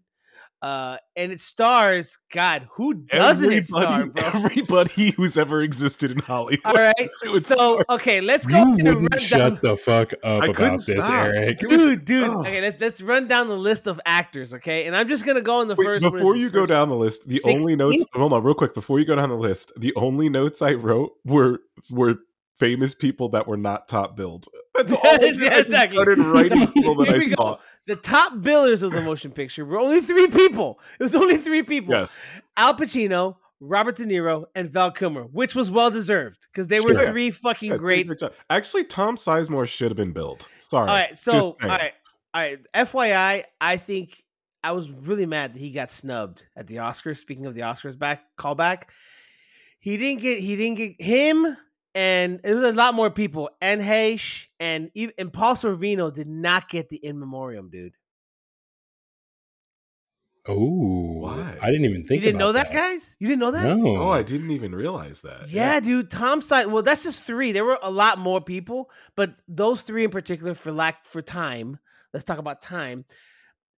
Paul Sorvino, Tom Sizemore, and Anne Heche did not go in the in memoriam. Now, weird. Tom Sizemore recently, over the last few years, has become kind of a Hollywood outsider. Yeah, like he's had a lot of issues and he's pissed off a lot of people. Paul Sorvino, I have a feeling, and this is just the conspiracy theorist side of me, is I think they did it kind of to fuck over because of what his daughter did with Harvey Weinstein, because maybe Harvey still has friends on the inside. Really fucked up.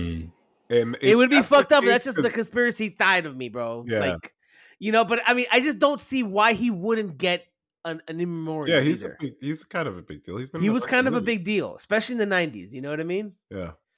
But either way, let's not go into that. But I wanted to let you know those were 3 names that they definitely did not say in the in memoriam.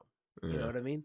All right, so Diane Venera, who plays the wife, John Voight. Sorry, yeah, don't skip over John Voight. Sorry, John. I'm gonna go in the list of order here. John Voight, Tom Sizemore, Diane Venora, who plays Justine, who plays the wife of Al Pacino, Amy Brenneman. I know. Ashley Judd in one of her first roles, if not her first role, I think is her first role. Michael T. Williamson, Wes Studi is dude. Hot off the heels of his Oscar-nominated role for Last of the Mohicans. I was just to say he plays like when I saw him, I was like, dude, I forgot he was in. Anytime there was an indigenous American needed, he was there. He was there, but he was amazing. Yeah, and who's the other guy? Diamond something or other. Lou Diamond Phillips. Lou Diamond Phillips is always the other guy. I thought Lou Diamond Phillips was Mexican. He's indigenous. I think he's like. No, he's just called. They always call him in for those roles. Oh, he did. You're right. But Wes Studi is the real deal, though. He's the real deal. Wes Studi, yeah. Yeah, and then you have Ted Levine, aka Buffalo Bill. You have Dennis Haysbert, aka Pablo Serrano. Yep. Yeah, dude. Also, too, he's the voice of what, Allstate now? State Farm. State Farm. Allstate. You're right. Allstate. Fuck you, Joe Boo. I do it myself. And then William Fichtner. I know, dude. As Van Sant coming out of nowhere. Natalie Portman. A young Natalie Portman. Let's see who else. I'm gonna go through the list, bro. Tom Noonan, who played Kelso, the guy in the wheelchair. Yeah. He's like a very good character actor. He's like in a lot of Michael Mann movies. He played, like, if you've watched Red Dragon, he played Edward Norton's character in Manhunter. Because Manhunter, Red Dragon is a remake of Manhunter. Yeah. So he played, like, Edward Norton's character was Tom Noonan in Manhunter. I don't know who Kevin Gage is. I've never seen him before, but he was amazing as Waingro. Hank Azaria. I know, dude. He came out of nowhere. I was like, wait a minute. What? Danny Trejo. Danny Trejo. Yep. Tone Loc, bro. Tone Loc. Tone Loc. Henry Rollins. Whenever Tone Loc was in, Tone Loc. whenever he was Tone on Loc. screen, I was like, that kind of looks like, and then I heard his voice. I was like, oh, it's definitely him. Yeah. And you know what's funny is that Danny Trejo's character was Trejo.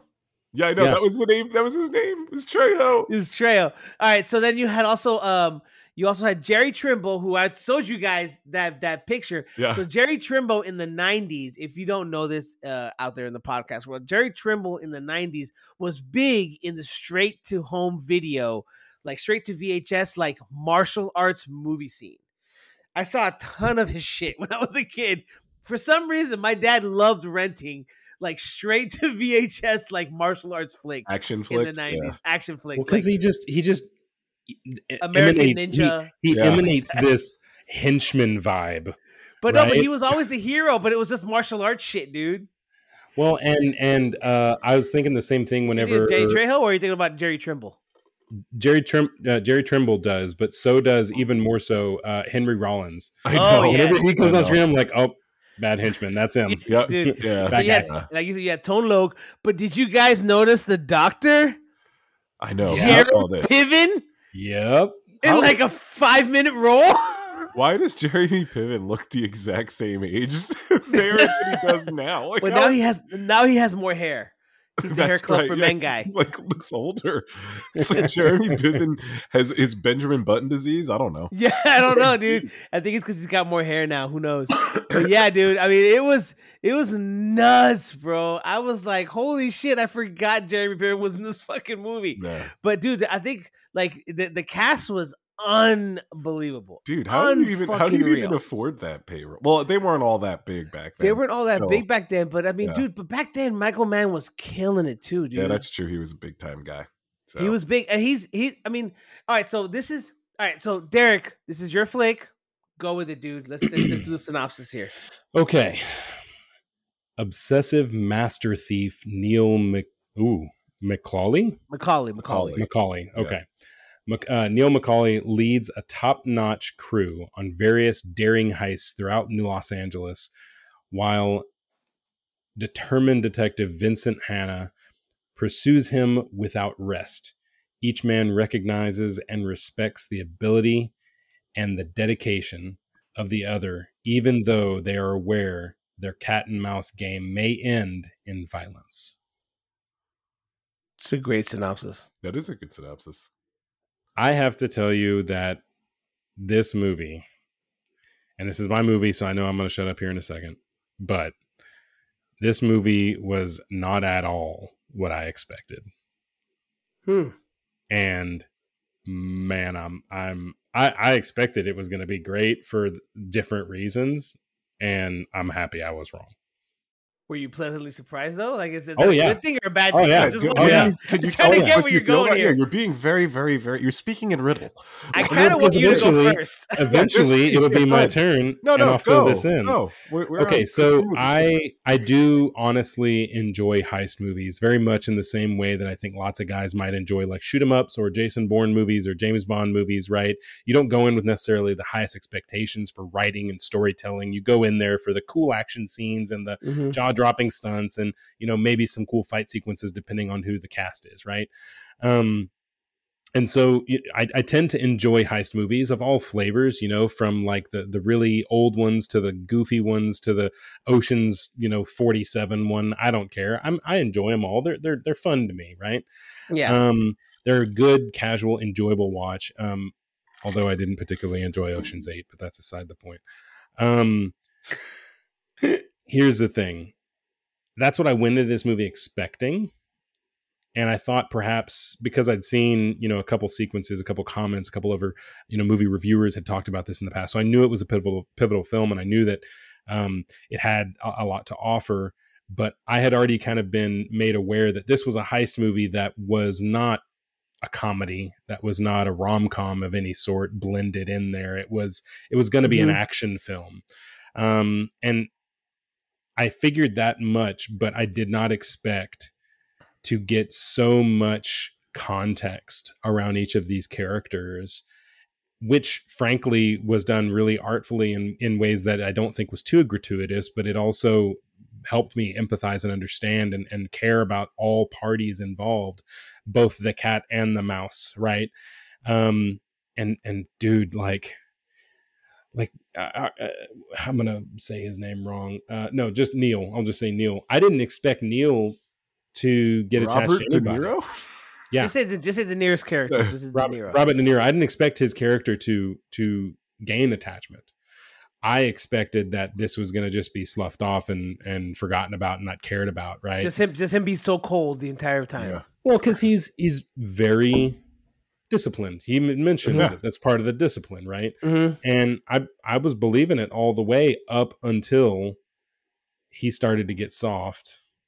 And I started to pick up on how deeply rooted his shift was when he went to Val Kilmer's character's wife to like set things straight and hopefully give him another chance and, you know, go against Robert De Niro's character's advice, right? Mm-hmm. That you need to be able to drop everything in 30 seconds and walk away. Mm-hmm. And Val Kilmer said, no, like if I go, she's going with me. Well, like as soon as he started to actually care about his buddy, that was a shift. Yeah. And suddenly he cares about his buddy's interests, and that was a shift, right? Yep. Mm-hmm. Yeah. I mean, we saw a little bit of that for, you know, other characters, but I mean, it really painted a very large canvas for all these characters to have backgrounds and understanding. And I mean, even Al Pacino's whole situation, although I thought it was a little bit, what's the word I'm looking for? Grimy, maybe a little bit sleazy, a little bit grimy. His open sequence is just banging a woman and then getting in a shower. Like that was just a sizzle reel. That's really interesting that you say that, because I was thinking to him like, this is dumb.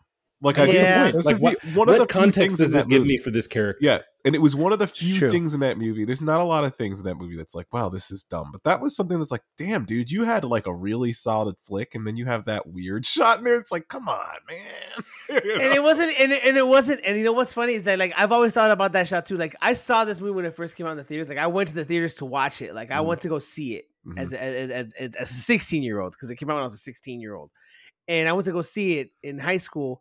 And I went to go see it with my friends, and that was one of the scenes. Like when I watched it now, I was like, that's kind of like a scene that's like it's like not needed. You don't need that. It provided absolutely nothing to the story. No context whatsoever. I think they needed to introduce that character in his personal life.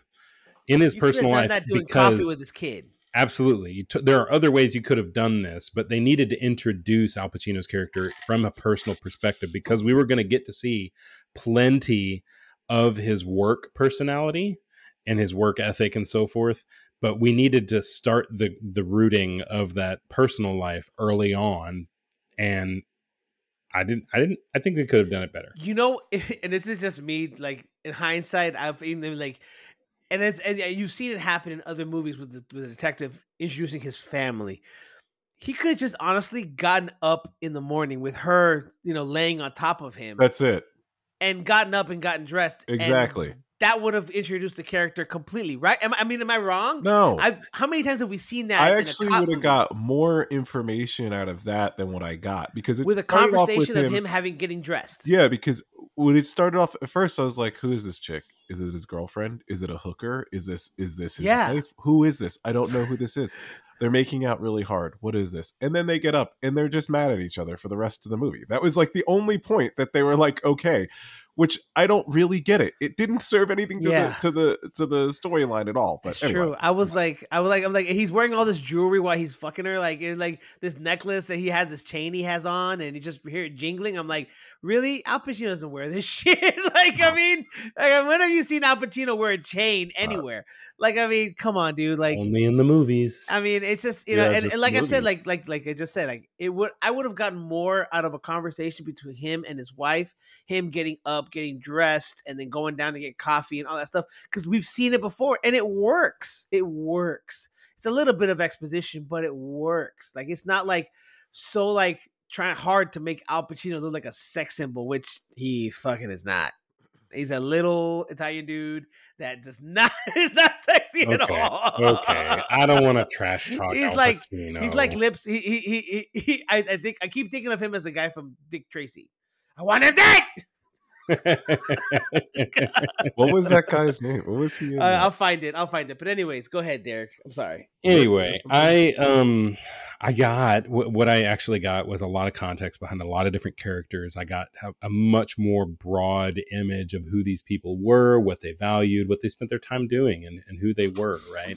It was lots and lots of good context. I also thought it was a little bit telling, let's say, of how thorough they were going to be telling the story whenever I got to the point that it was I think they were leaving the robbery, the main robbery, the last one of the movie. They were leaving that, and there was an hour left of the movie. Oh yeah, I know. I was like, what is going to happen? And a lot happened. A lot. Yeah, absolutely. There was a lot that was still happening at that point, and a lot that actually gave me further context around these characters and gave me almost, and I will say, because I do have a caveat, I do have a small complaint about this movie, but almost a perfect finish to every character that we were introduced to. With the exception of Chris. Oh, okay. I have something to say to that, but anyways, we'll get to that. All right, okay. We'll get to that. So, spoiler alert: we're gonna be talking about a lot of shit, but like I said, like we've said came before, out. This movie's 20 years ago. This movie's almost 30 years old. Yeah, we're pushing 30 here. We're gonna push 30 here. All right, this movie's almost old as Derek. This is going to be bad. This is bad. You shouldn't say as that. Old as Derek, but I'm going to tell my sister that I mentioned her on the podcast, and then we're going to talk about how long ago this movie came out. This is not going to be good. All right, so your sister's 28, so then that means Derek's 22, 23. Then she's fuck older, right? off. Oh, Tomas, please tell me. All right, so my opinion of the motion picture. I've honestly loved this movie ever since I saw it in the theaters. I was mesmerized by it. And I mean, yes, there are a few things, but bro, Michael Mann at this point in the 90s, he was like pumping out at all cylinders, dude. He was just making great flick after great flick. I mean, Last of the Mohicans, amazing. Then he did Heat, and then he did The Insider. I mean, he was just killing it on all levels. I mean, I think he was nominated for all three of those movies for Best Director. I think he was, honestly. Like, because I mean, I don't think for this one. I don't think this movie got any Oscar. No, which was a shock to me because I looked it up. He should have been because I was like, this probably got nominated. I'll have to look and see who was nominated that year. Yeah, but I looked up the movie because I was like, this movie definitely was slaying the Oscars that year, and it didn't. It had nothing. But yeah, no, it was like, I mean, people don't give heist movies a fair shot. No, they don't. Not all of them. After finishing the film, I realized. Oh, I just saw who won that year. Okay, so he would have never won. Okay, so who won? What was that year? Saving for Best Director? Oh, Best Director. Wait, hold on. Let me think. What did you say? Mel Gibson. Oh, that was Braveheart. 85 Braveheart? Oh, yeah. Braveheart, yeah. He would have never won. All right. Yeah. Braveheart was a really It was good nominated was Braveheart, Apollo 13, Babe, Il Postino, The Postman. Ooh, that's a tough year. It was back when it was 5 movies: Braveheart, Apollo 13, Babe, Il Postino, and Sense and Sensibility. Those were the 3 movies. And director was Mel Gibson, Chris Noonan for Babe, Tim Robbins for Dead Man Walking, Mike Figgis for Leaving Las Vegas, and Michael Radford for The Postman. Anyways, but yeah. So. How did Apollo do? Did they win Best Film by any chance? No. It was Braveheart. That year was Braveheart. Really? Over Apollo? Well, Braveheart was amazing, bro. Dude, Braveheart was. But we're not gonna talk about that now. We're gonna talk about Heat. You're right. We're talking about Heat, bro. You're right. But either way, I'm sorry. But Michael Mann, he was definitely even. Well, let's just say, like, out in the market in the industry, he was killing it. He was doing everything well. I mean, Last of the Mohicans was received very well. This movie was received very well. I mean, Insider was received. Then it was Elite. It was Ali with Will Smith. That was another good movie. And then he what made else that did he do movie after? Collateral with Tom He did Cruise. Collateral with Tom Cruise and Jamie Foxx, which was And another fucking Didn't he fantastic. do Miami Vice? Yeah, he did that. Yeah. Which was not good. Not good at all. That's kind of like where he started Pretty going on a horrible. downturn. Yeah. Because after that, he did Black Hat with Chris Hemsworth. Black Hat. I don't think I've It's a good movie to put on TV. But either way, okay. But it was back to Heat. I mean, I always loved this flick, and the aspect of the two characters of Vincent Hanna and Neil McCauley, played by Al Pacino and Robert De Niro, was just it was a clinic you could see on screen. And this was when Al Pacino was doing that whole weird voice he did in a lot of movies. Oh gosh, his Son of a Woman Southern Italian dude, voice. it's like that weird whoa, yeah. I mean, he had the best line in the movie. It's like, cause she had a great ass, and you got your head all up in it. Yep. So, oh my god, I could really do without that. It was amazing. It was an amazing scene. I remember when I was watching in the theaters, that got like a roaring applause. That scene, it was hilarious. But I mean, his condescension in the film is hilarious. He does it several times. Well, very much He's so. Definitely got a few it's zingers. Very funny. Yeah. Like, okay, we're gonna be jumping around to folks, just as an FYI. But either way, like, it was that scene. I mean, it was a whole mess of different scenes. I mean, there's a whole mess of scenes that I want to get into, but like, there's so many like different things that you saw how like they did and how they kind of choices they made was just, man, Michael. I don't know what it was with Michael Mann back then, but he just gave them so much freedom, I guess, maybe to just kind of listen to what they did. He was. It just almost seems like he's one of those directors that's kind of like real like freehand kind of guy, I guess, maybe, where he just lets them do their own thing and see how it goes, kind of thing. You know, very independent style. I have no idea. Like I don't know because I don't know much about Michael Mann except the movies that he made. Because I've never been a huge Michael Mann guy. You know, I don't know, dude. I do appreciate some of his films, but I don't appreciate him as much as you. I mean, he was the only guy to make Daniel Day-Lewis do an action movie. So for God's sakes, I mean, he must be good. I suppose. Yeah, I mean, and it was a great action flick. So yeah, I just don't love most of. I do like Last of the Mohicans. I actually realized with this film too, guys.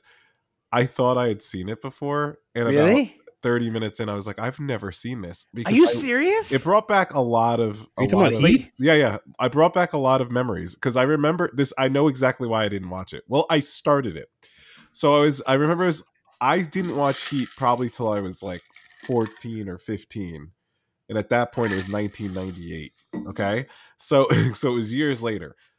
I only watched Heat because I just got on this kick of like Goodfellas and Casino and The Godfather. Oh, De Niro That's movies. The only reason why I watched it. So I was like, okay, this is going to be a good one. I got Al Pacino and Robert. You never finished it? Turned it on. I was like, this is not a mobster movie. I'm fucking mad. Oh my god! And I remember I never finished it. Oh my god! So this was a new experience for me altogether.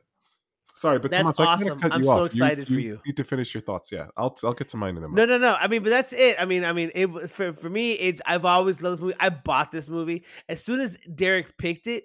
I was like, I'm fucking buying this flick, and it was like on sale on like Apple Music for like $10. I was like, fuck yeah, I'm getting this fucking flick, dude.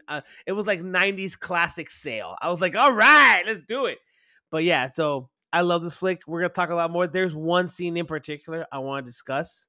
For sure. Let's do it. But Dive in. Not right now. I want Eric to talk. It's Eric. Okay. Yeah. So he has to give his feedback, Derek. His feedback. What kind of an asshole are you, Derek? The supportive kite? Yes, you are, and I love you for it. He is a supportive asshole. It's true. Oh, none of that. None of that. Cut that shit out. Bad boy. We'll fix it in post. We won't. Nope. Anyway, so yeah, I thought I had seen this film before and I'd never seen it. But what the delight is that it's a shame. It's not a shame. It's good that I didn't watch it back then because I think I wouldn't have liked it. You wouldn't appreciate it?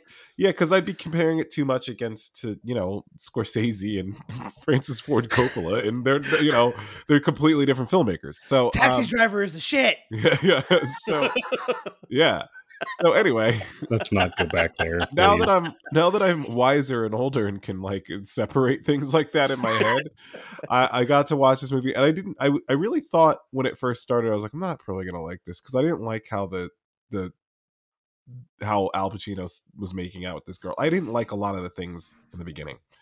Although the beginning heist did catch my attention. That grabbed me. I'm like, okay, I'm in. But now when I'm learning about the characters, I'm like, why is this fucking happening? But then after that scene, I gave it time. I let it breathe. Derek's right. It's a very interesting film because it opens and closes almost every character, which is really good. And there's a ton of characters, and some of those characters are only in the film for 10 minutes, but you get a full open and closed story. I also did care about what was happening. So this means this was a good movie, Derek. You picked another one. You did. I don't know. Good. I'm on a roll, guys. You were on a roll. Good. So I can't really be on a roll. I mean, because there was Tokyo Godfathers just recently. After you picked 2 fucking duds in a row, dude. You're making up for it. You're made up for it, bro. You're doing work, and I'm proud. The last 2 movies have been very impressive. So yeah. So anyway, this the film is good. It's a really, really good film. There's a couple dated things about it, of course. I mean, when you watch it, it's like this doesn't work, or the you cell can't phones do this anymore. Yeah. Or the pagers, dude. Like, or for instance, killing off the black characters, like things like that, So yeah, there's things that you can't do anymore. But the movie, all in all, was just it was a good time. It was a good ride. I thought that it would be a slower 3 hours than it was. It wasn't, dude. It wasn't too slow. I mean, it felt like 3 hours, but it was 3 full hours. Yeah, but I got you completed. Like we said, we've got a completed story here, so we're okay with it. And I've never been in a situation where I loved the protagonist and I guess the quote unquote antagonist having a conversation in that diner. Like, just what a fucking scene, guys. And that's the only time so well done, dude, because nobody else in that whole room had a clue what the fuck that was happening right next to them. No, dude, which was great. You had literally these and it was so awesome because you had the antithesis of each other, and they're having like a really pleasant conversation. Like, it's a shame because these dudes probably would really like each other a lot, but they just can't get along because of what they do, their job. Exactly. Yeah. No, it's like a mutual respect. Yeah, and they respect, and it was like, yo, I respect you. And he's pretty much saying, like, I'm going to kill you one day. And the other guy's like, I'm going to kill you one day. Like, literally. Yeah. But it's okay. He's like, what we do. Only if I give you the chance. Exactly. Right? Yeah. Dude, such a good film. Like, I really, really loved it. I'm glad you picked it, man. I'm glad I was forced to watch it because I don't know if I ever would have watched it again. Go ahead. No. Go ahead, Eric. I was just going to say, like, I realized this a moment ago because I was looking at a list of just heist films, general heist films, and I realized how, if you think about it, because they have even Die Hard listed as a heist film, and I could see it. I could see that, sure. And the point I'm going to make here is the movie wasn't about the heist. It was a heist movie, right? But it wasn't about the heist, and that's what I think is probably the key differentiator between it and all of the other heist movies that I mentioned a moment ago. Like if I talk about Ocean's 11, Inception, or Baby Driver, or Now You See Me, or Reservoir Dogs, or The Vault, or Usual Suspects, or Gone in 60 Seconds. I mean, there's so many good heist movies that are about the heist, and those are the movies I tend to go for because I just like that simple, dumb, heist film, right? That dynamic. But that's why this movie is so much better than a typical heist movie, is because it didn't focus on the heist. It fleshed out all the other parts.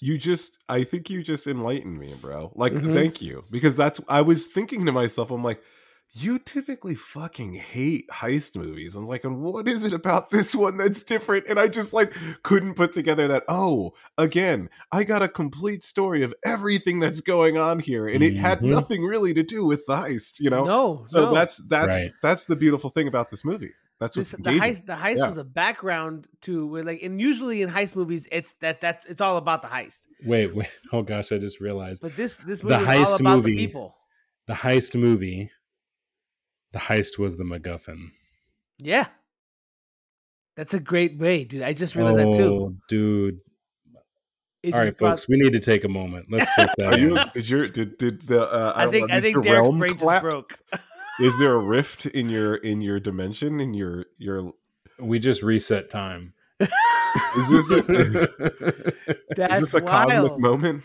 I think I'm feeling it too, bro. Now that you just said that, that's wild. That the heist like a itself MacGuffin, was the cheap MacGuffin, the cheap mechanic to push a film along, to get us to the next sequence, to develop a character further. The cheap tool that is a MacGuffin was the whole genre of the movie. Mm-hmm. Yeah. Not only that, there wasn't just one heist in this movie. There was, if you could say, basically 2 heists and 1 attempted heist. So 3 heists in this movie. I know, right? And they're like, there's one. They had the 2. The one in the beginning, and 2 of them were finished, and successful. 1 didn't. He's right. Yeah, he's right. Yeah, and 1 they stopped. So really, the heist was there, but it was like everything that happens to them, character building. Dude, it's just wow, Derek. That is the most amazing you picked a good one, and you're also really opening our eyes here today. We push each other to grow, and I'm glad that I can expand the horizons from everything, from all the way over everything, at Tokyo, everywhere, all at once, Godfathers, to everything, everywhere, all at once, and everywhere in between. You've brought the worst, but he's brought some of the best. You gotta. Yes, he has. You have brought the bottom of the barrel. Expand your mind. Yeah. You really have brought some real honest shit. But like when you get that gold, that's what makes him special. Yeah, So dude, he has to keep on throwing shit at us. You know what he's like? He's like that guy. God, he says I'm going to sports analogy.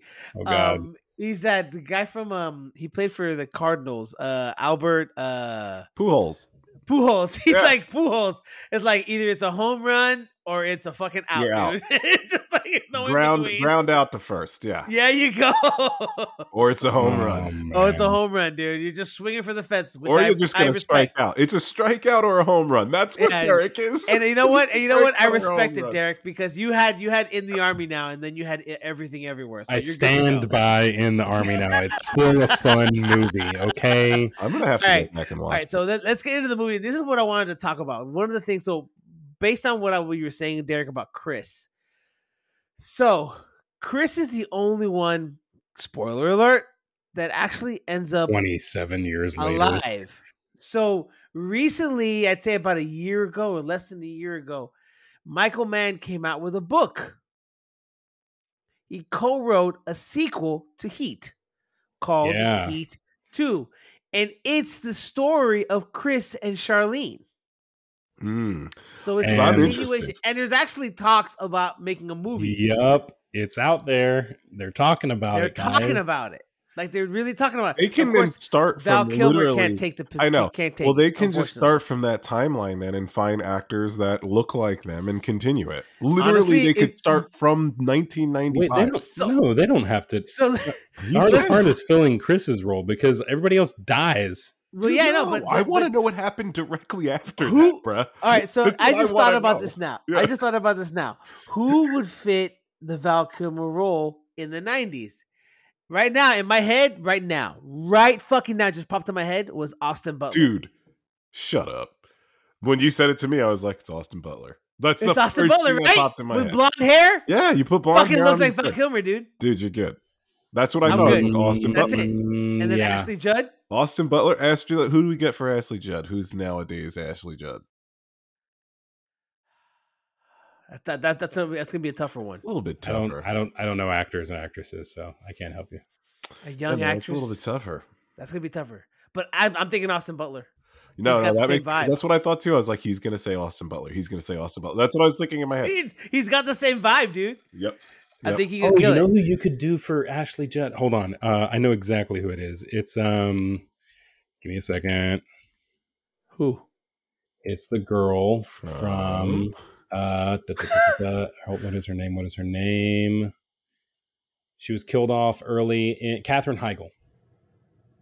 She's too old though. Yeah, dude. Katherine Heigl's like in her 50s. How I old think. is it? You're Like, such an asshole. no, I'm is not she trying to be really? a dick. Oh, she's born in No, 78. she's in What her does that mean? 40s, but Oh, she's in Austin her Butler's 40s? way Yeah, I'm younger than sorry. her. I dude. apologize. I was not trying to be rude. That's I can true. promise. That's true. She was born in 78. Maybe right? Margaret Qualley. Maybe you could throw her in with blonde hair. Maybe Margaret Qualley could work. She's close. could She's work. way She's very closer. good. Way closer than Heigl. Way closer in age, yeah. Yeah, she could work. Oh, dude, you know who could work? I just thought about it now. Dakota Fanning. Yeah, she could work. Dakota Fanning could work. She's got the hair, so she could do it. Dakota Fanning could work. Dude, we should be casting directors. I know. Why are we doing a podcast? Sure. We should be Yeah, casting. what are we doing? Anyways, call us up. But anyway, so yeah, that's one thing. But here's the scene that I thought was like the most amazing scene in the movie. And when I saw the movie and then I rewatched it again, like I've seen it 3 times since we picked it. The scene that I thought was like the most amazing scene, and we're gonna jump around, folks. Like we've said, we're gonna jump around. Was the scene in the car with Amy Brenneman's character, and he's like said, "Oh, we're gone, we're leaving, let's go," and he's not gonna go after Waingro, right? Mm-hmm. And he's in the car driving, and they have the camera on Robert De Niro's face, and in 30 seconds, he's made like 10 different decisions. Bruh, yeah, you know what I'm talking about? Yeah, and you could see you can see it buzzing through his head. You could see it. Like he's got this face. Like at the end, he's like, "Fuck it, fuck Waingro. I got my girl. I'm out." And he's got a smile. Like he has a smile. Like I'm gonna live my life. I'm done. And then he's like, "Fuck this guy. Fucked me over. He's killed my friends. All my friends are dead." Yeah, he can't. And he's just running through all the different scenarios. He's like, "You know what? This guy doesn't fucking deserve to live." And then you see his face turn. He can't let at it that go. point. I don't think he didn't have the capability to let it go. Because hold on. And here's the thing. It's his girlfriend's fault.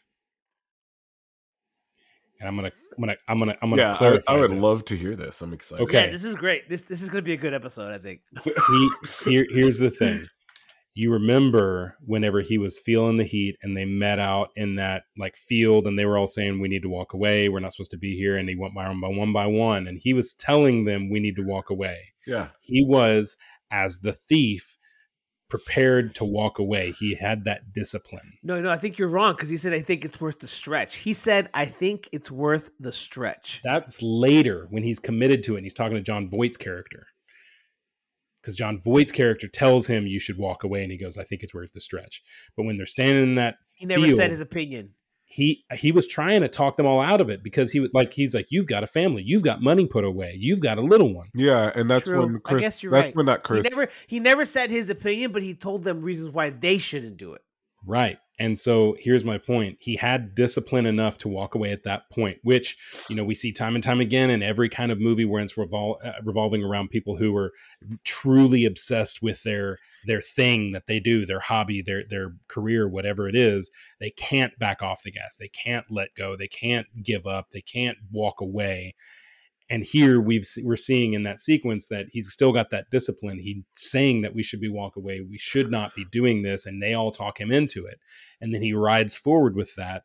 And at the same time, he stops being able to walk away from his girlfriend. And as he's sitting in that car with her and he's trying to hone his discipline and keep in that car and get to the airport and get on that plane and get out of the country, he doesn't. Because he's got the money. Because he's got the money and he's with his girl and he could pull it off. He really could do it. He's going back into that mindset, and he fell victim to losing his discipline because he already given in with everything else, right? He already brought the girl with him.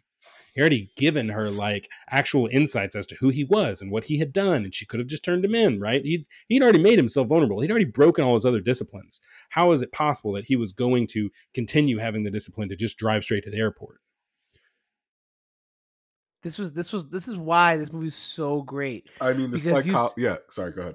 No. No, I want you to continue. That was so because his portrayal in that scene was just on so many. I'm getting goosebumps just thinking about it. It was on so many levels, such a fantastic thing, just to see an actor go through those decisions on screen. Yeah, and it was unreal to see that happen because it was like you know when you watch movies you see the actors make like a decision, but usually you don't see them portray it so vividly, where they make decisions as the scene's going. Yeah. Where you see it happen. Where you see it in their eyes, you see it in their mannerisms. Usually those decisions are done before they start filming, and then they just go forward with it. But in the span of 30 seconds, this guy goes through like 10 different conversations, or you think, of course, he's an actor, but 10 different conversations in his fucking head. Where you're like, just go, man. Like you're at that point. Like the cool thing about this movie, I always thought was like you root for the bad guy. Like just go, dude. Yeah. You can make you're it. So close to making it. You're so close. That's the other thing is like whenever they do that cut scene, or they cut to the scene where they're at, what is her name? What's the girl? Edie's house. Yeah. They cut to the scene where it's daylight and they're still at her house. Like somehow he slept there, out, dude. and like that's after she ran away up a hill and he dragged her back into the house saying it's okay, which is a little bit creepy, but they seem to iron that out by the end. They stay in the same house and then they cut to a sequence where it's daytime, and we've been hearing the whole time from Al Pacino's character that he's got 7 to 8 hours before he's gone. Yeah. Right? He says it 2 or 3 times. And at one point he says he's out. And it's morning. It's morning suddenly. And granted, I'm sure that, maybe that wasn't a full 8 hours that transpired through that time. Maybe they were still, at 2 a.m. whenever they said that. But daylight is pretty damn close to 8 hours at that point. And Al Pacino's already walked away and said, like, he's gone. It's time to go home. I'm going to go and sleep for a month, right? Yeah. And so he was home free, dude. He was so close to being just out. And that would have made a better sequel. Got in the way. That would have made a better sequel, honestly. His pride got in the way, dude. His pride. That's what I was. So it was just. I mean, at that point, when he went after Waingro, it was just hubris. At that point, yeah, because he didn't want a fucking insect like Waingro to get the better of him. It wasn't just about getting the better of him. Listen, Neil didn't. It was the kind of guy that didn't have a lot of close relationships. You could tell. No, it's those true. dudes were his boys. Yes, and they were a well-oiled fucking criminal machine, dude. Yep, they were incredible. Like it was awesome to watch. Weren't there like sequences where we were just like, "This is fucking great." What is this? What are these guys? It's like watching ice dancing or something. These guys are killing it right now. And they're that robbing first scene, yeah, dude. They're robbing a banks with ease and armored trucks with ease. All perfectly timed. Perfectly timed, knowing everything that's going to happen when it's going to. It was like flawlessly done, and you're just rooting for them to continue to commit crimes.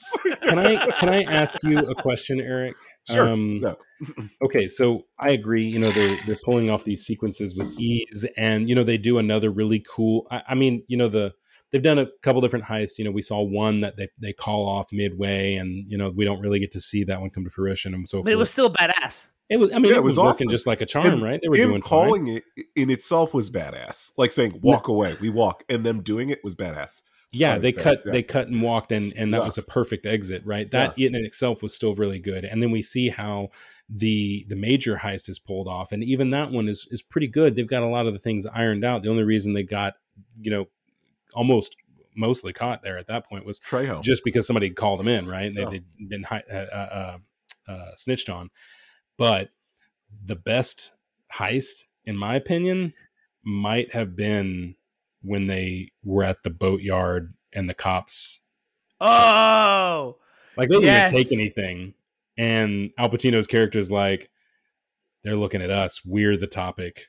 This is the heist. We just got made. Yep. Like dude, and I thought that was like real good. Like we got to see how they had everything figured out and planned, and like when they were ready to disappear down to the minute, they were gone. Every one of them, like all the trackers were gone, the vehicles were dropped, they couldn't track them anymore. They were all tailed and mic'd and everything. It was just instantly. It's like they always had a backup plan, and that plan execution was carried out every time flawlessly. It was like that scene when he said, "We just got made." I remember sitting in the theaters like dude, I had never seen that before in a movie. Like, you guys know me. I've seen a ton of fucking shit. Yeah. And when I saw that in the theaters as a 16-year-old, I was like, what the fuck just happened? I had never seen that in a movie. I want to Ever. ask. So this, I didn't even get to the point where I was going to ask a question. So my question, Eric, for you is, because you've clearly got some, I don't know, I'm going to call it respect for how these heists are being pulled, and that's an interesting aspect to the movie. So why don't you normally like heist movies? Because when it's just about the heist, they're similarly. I mean, even some of the Ocean's movies have really good heist sequences, right? No. So why is it that you don't like those and you like this? Is it all the other stuff that adds to it? That's a great question, and I actually have the answer for you immediately, because I was like, when you first started asking, I'm like, oh shit, I don't know if I'm gonna be able to answer this. Like, I don't have to think really hard. Then I really figured it out. Okay, quickly. So the other heist movies, I'm not saying that the heists aren't clever or anything like that, and that's why I don't like them. It's not about that. It's that they're just generally cheesy. They're not formulaic. Yeah, they're formulaic. They're cheesy. A lot of the same thing over and over again. Yeah. That's it. And like all the Ocean's movies are literally just a carbon copy of the one before, They just changed the antagonist. Yeah. And because of that, I think it makes it a little bit more boring. But I think why I liked the heists in Heat is because I cared about the characters, and everything that was happening would affect them greatly, if it went wrong. So I was so into what was happening because I wanted them to get away with what they were doing. There's another part that I just realized is probably also an aspect of why you probably don't like heist movies.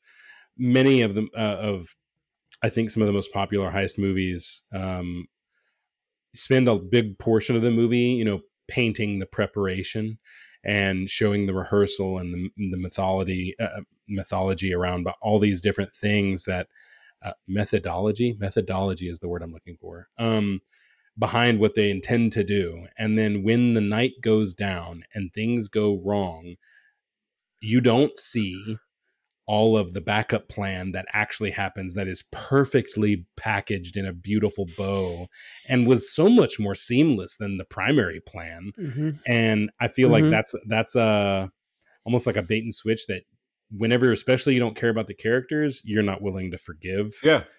That's a solid point. I think that's actually a great breakdown of it, because it's true. Everything that's going to happen, and then it doesn't happen that way. So with these heists, we just go into them. We have no idea what they're going to do or how they're going to do it. Yeah. And that alone makes it even more interesting. You know? So like if you guys remember when he was meeting with Kelso, the Tom Noonan character he was meeting with him in regards to the heist. You remember what he asked him? He's like, "How do you get this stuff?" He's like, "Oh, it's in the air." And it's the craziest thing now. It's the internet. Yeah. The guy was basically a hacker. Yeah. And he just basically got all that information, because back then there was really no protections on the internet. No. Yeah, your security Firewalls? was obscurity, and well, they still do that. Was at least 5 years away at that point. Yeah. You know what I mean? Like, it was like there was no way they had any type of internet or network security at that point. He's like, it's everywhere. You saw him, like, he was like, it's everywhere. I can just grab it out of the sky. That's great. And he had and then when he was talking to John, when John Voight was talking to Robert De Niro in the car in another scene, he was like, I could build a bank with these plans. Like, it was just like, he gave him everything. Like, that's the whole. I mean, nowadays it'd be tougher to do what you're doing, what they did in Heat nowadays. Mm-hmm.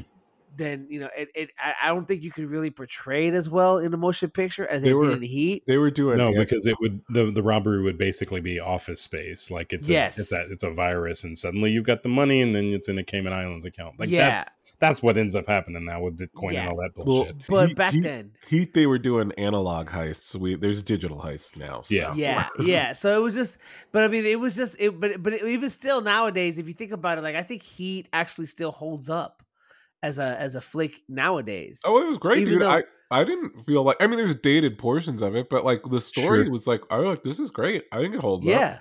It was just, I think it holds up, and so it was just cool to watch how they did the things back then, and how Robert De Niro's character just kind of like rolled with whatever they were doing. He didn't care, like, he wasn't worried about you have some heist movies where characters aren't about technology. He utilized whatever technology was available to him to be able to do what he needed to do to get the heist done. That's what I appreciated in the movie. Like, he wasn't one of those old timer kind of guys running his crew like, oh, this is how we do things. No. I adapt to what's available and what's in front of me, and I'm gonna go ahead and do what I can to get my fucking money. Right. Yeah. You know what I mean? That was the cool part that I really enjoyed in this motion picture, that it was an adaptable character. The character adapts to his environment.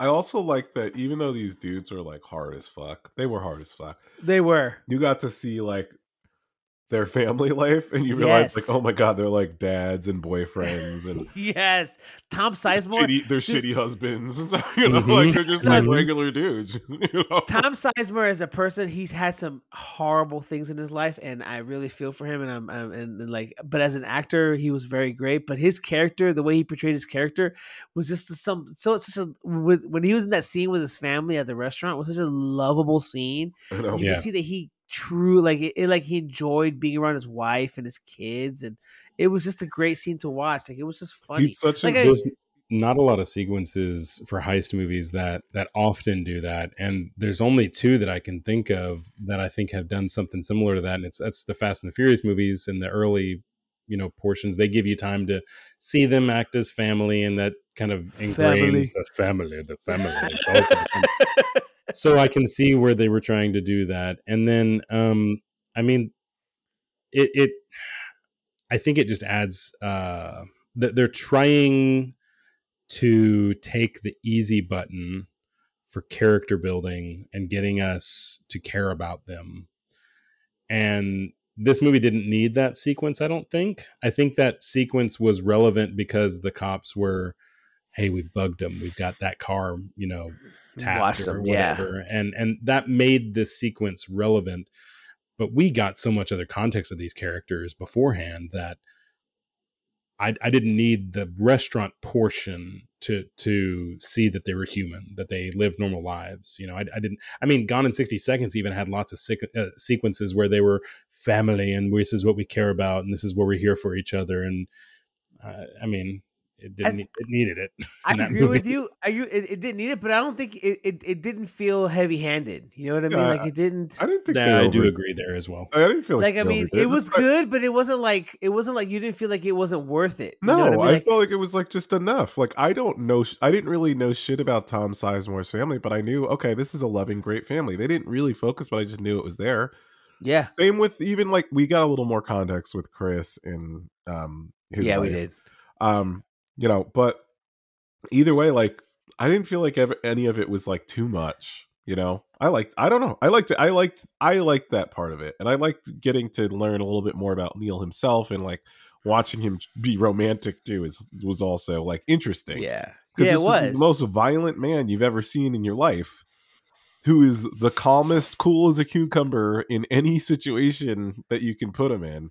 I don't know. I just, his character was very complex to me, and I really loved all the layers of him, because you see him when he was soft, and you saw him when he was at his like most violent and his worst. So again, another character that's like dynamic, and everyone talks about Robert De Niro doing the same thing over and over again, and this was not that. I don't think this was. The violent parts of him were, but the rest of it was not. Did you guys notice? Okay, this is something I noticed. Okay, so maybe this is more for the technical side for you, Eric, more than anything else. And this is something that I've always wondered. So, all right, so I'm gonna go a little bit crazy here, and this is just something that I've always thought about when I watch some movies sometimes. And this is just because I don't know the industry, and I don't know how the technical side of it is, like what film is used. So here's the question. So this is just me, because honestly I don't know. Question? Did you forget? What is the question? Here's the context. The context is I wish I studied film in college. I honestly did. I wish I was a major film. You forgot the question. Anyways, no, my question is, I've never forgotten it. This is what I thought when I was watching the movie. The way the film. That's not how you start a question. Shut the fuck up and let me answer the question. Let me ask the question. Fuck me, Derek. Stop talking. All right. So the film they use in the motion picture, I've always noticed that it was like there's like a grainy side to it. Is there like a type of film they're using? I'm sorry. I've always had a question You on that. forgot the question. No, I didn't forget it. That's the question. That's the fucking question. You guys are stupid. I'm not gonna talk to you anymore. Bye. Oh god. Fuck you guys. I'm going home. I'm home and fuck you guys. No.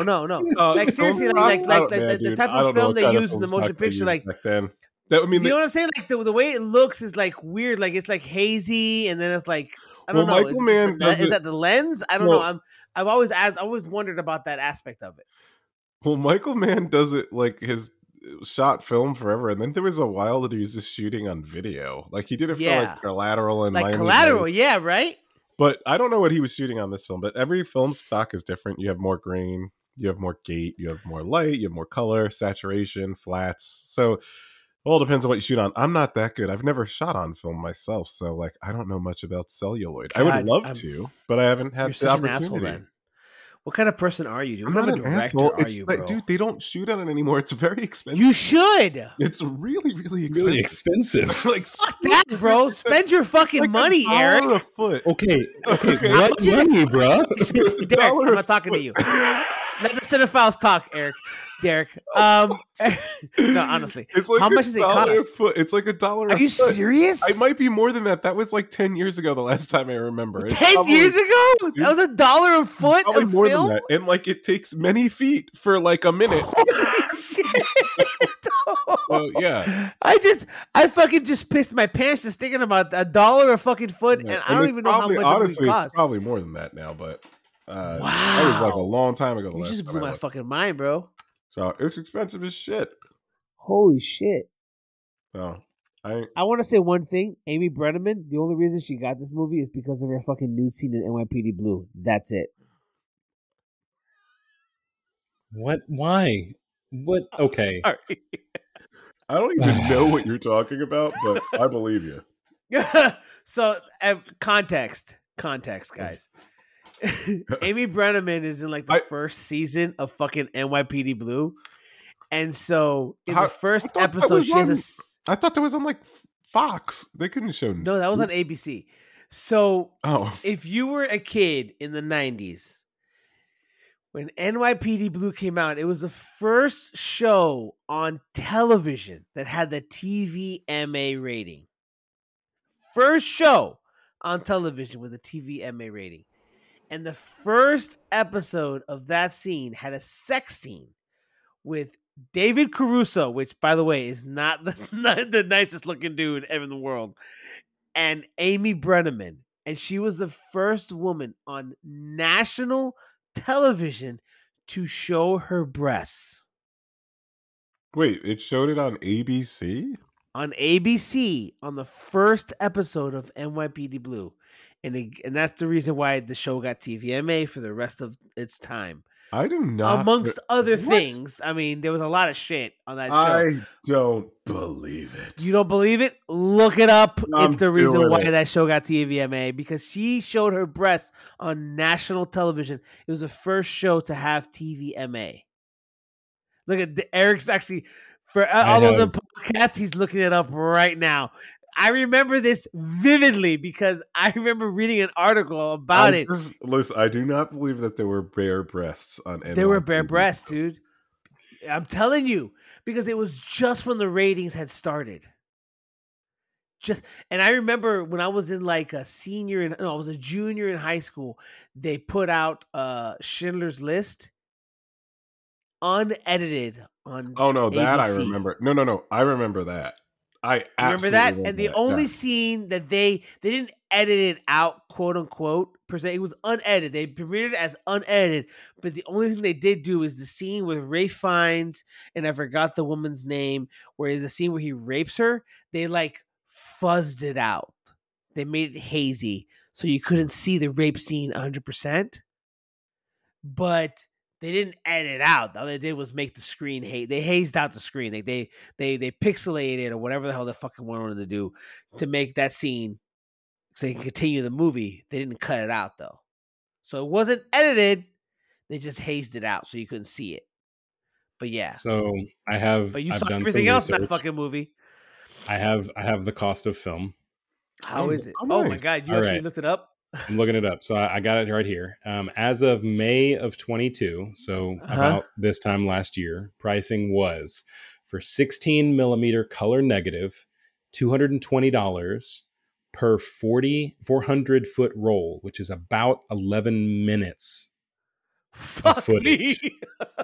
So that's $220 for 11 minutes. Now, what if we about look at what about 70 millimeter? Because that's what Christopher Nolan does. I don't see estimates for 70 millimeter. I do have estimates for 35 millimeter. What's 35? That one is $792 for 1,000 foot roll, which is still 11 minutes. Oh my! That's not that bad, actually. I thought it was to be more. No, that's so there for a 90-minute movie shot on 35 millimeter with a 4-to-1 ratio. Just the film. 35,000 and change, and that's a Kodak stock film. That's honestly not that much. I'm just thinking that that's probably not money that is that's not the stop of the costs. Let's say that's the cost of the film, not development, not the added cost of editing that medium, right?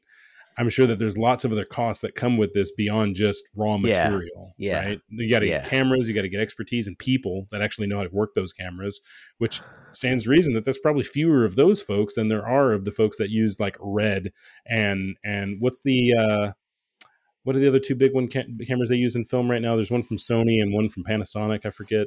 The one's who fucking cares? No, the big cameras, the cameras that they use on most like, IMAX. The biggest ones are the RFlex. Oh, there you go. Yeah. There you go. Anyway, that is the cost there. Eric, did you find any truth to the NYPD Blue conversation? There is some truth. not all. No, that's all I need to hear. That's all you needed. Some truth is good enough for me, brother, because you know what? I am a truth maker. More like rumor talker, right? Yeah. So I watched the actual scene. Okay. Okay. Yeah. Baby. Because I was looking up. Hey. By the way, her breasts are not that great. It's okay. Oh my gosh. Why you gotta talk shit? I'm just kidding. I'm kidding. Why you gotta talk shit? Dude, as a 14-year-old back then, it was amazing to watch it on national TV. I was gonna say, well, she was 14 on this thing? No. Holy shit! No, 14. So, in like '93, I was like loving life at that point, bro. No, so I was just looking up. I was like, did like were there boobs on TV or whatever, like ever on like national TV or NYPD, whatever, and nothing was coming up. And if it was on TV, it would have come up. So I was like, let me just see if I can find the scene.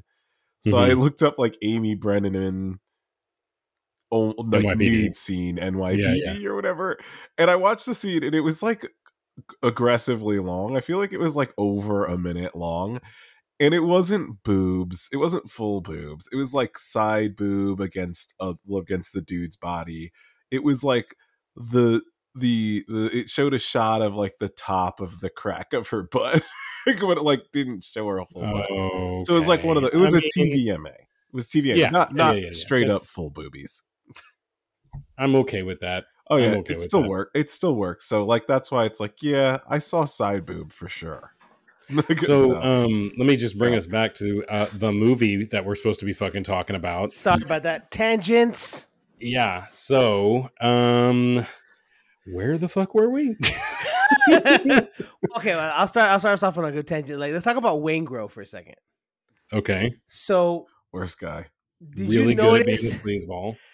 Did you notice that like Wayne Grove all of a sudden like he turned out to be he was a sleazeball, he was a jack off, but then all of a sudden it's like Wayne Grove's a fucking serial killer. Like, what the fuck is going on with Wayne Grove? Like, I was like, holy shit, we've gone from a heist movie to now we have serial killer elements to it. Like, what the fuck is this? I need to pause this for a moment. I'm sorry, guys. I just got some of the worst news I've heard in a long time. My mother just texted me. She finally watched Everything Everywhere All at Once. Bro, you just gave me the worst. Oh my god, dude, I thought something happened to your mom, bro. We weren't recording for that. I my God. hate you right now, my dude. Oh my God. I'm gonna have to walk away for like 5 minutes, bro. I thought something bad was gonna. I was like, oh shit, like for real. Jesus Christ, you Derek. son of a bitch. She Podcast says, world, I hate Derek right now. Okay, she says, go ahead. It was creative, and I liked the lead actress, but I didn't care for the storyline. Somewhat hard to grasp. I would not watch it again. Oh my God. Mom, because I love your mom, but she's old. Mom, look. That sounds like what my the mom Oscars would say. strongly disagree with you. You know what you're gonna tell her? It's not just me. Derek's gonna tell her. She'll listen to this episode. Oh, this is when she'll learn. This is when she'll learn that I'm disappointed in her. You're gonna say, Mom, I want show? you to listen to this episode. Just this one. No, she listens from time to time, so I'll probably tell her that I mentioned her. She's like, I don't like that Tomas guy. She'll hear the disappointment in my tone, and Tomas has a filthy mouth. I mean, you do, but we all. She's not gonna call you out on that. You know she does. Does your grandmother listen to this show too? Oh, I hope not. I think you told me that. I think you told me that one day. My grandma listens to us sometimes. No, that would be bad news. That would be bad news bears, folks. I would have loved to, like, I love my grandmother, rest in peace. My grandmother died, but I would have loved to have had my grandmother listen to us before she lost, before everything happened with her. But she would have been like, Tomas. She would be like, Bebo, no digas eso. Bebo, don't say that. That's not nice. Nice. but yeah, no. Okay, we can go back to it. I'm disappointed in your mother. I'm disappointed in you, Derek. I'm not mad. I'm not mad. Exactly.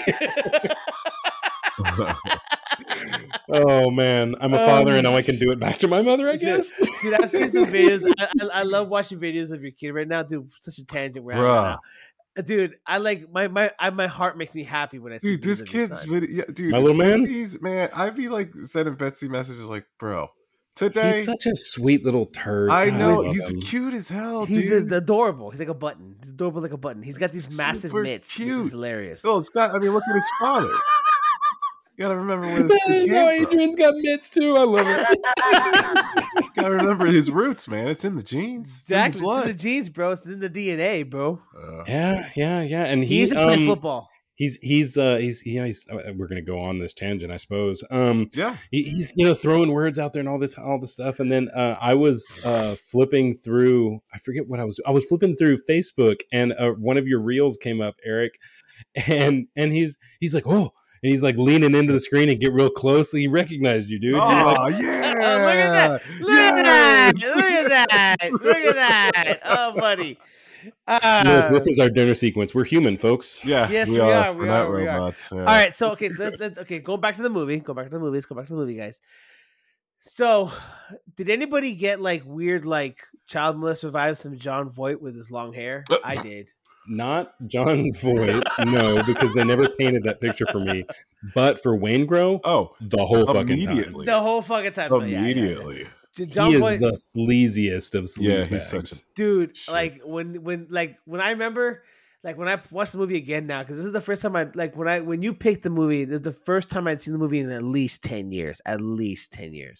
Maybe longer, maybe 15. I think I saw the movie last time with my father-in-law. The last time I saw the movie with my father-in-law. But that scene when Waingro, after the heist, when they're about to kill him and he escapes, I'm like, right there, I was like, that's not good. I was worried that when Al Pacino's you do that. Al Pacino's character came back and was at his apartment and he finds Natalie Portman in the tub. I was like, oh shit, did Waingro show up? Like, why was he at all mad at Al Pacino? Dude, that whole you immediately went to Waingro. I mean, I get it; it makes sense, but that's hilarious. He's like, "It's got to be Waingro." That creepy. It's got to be Waingro. Waingro made Natalie Portman slit her wrist and her thigh. Well, I thought that she was just like, you thought she was murdered or molested or something like that, right? Yeah. At that point, this is before she came out of the tub, and I'd realized that she'd had far too much importance placed in her sleazebag father. Yeah.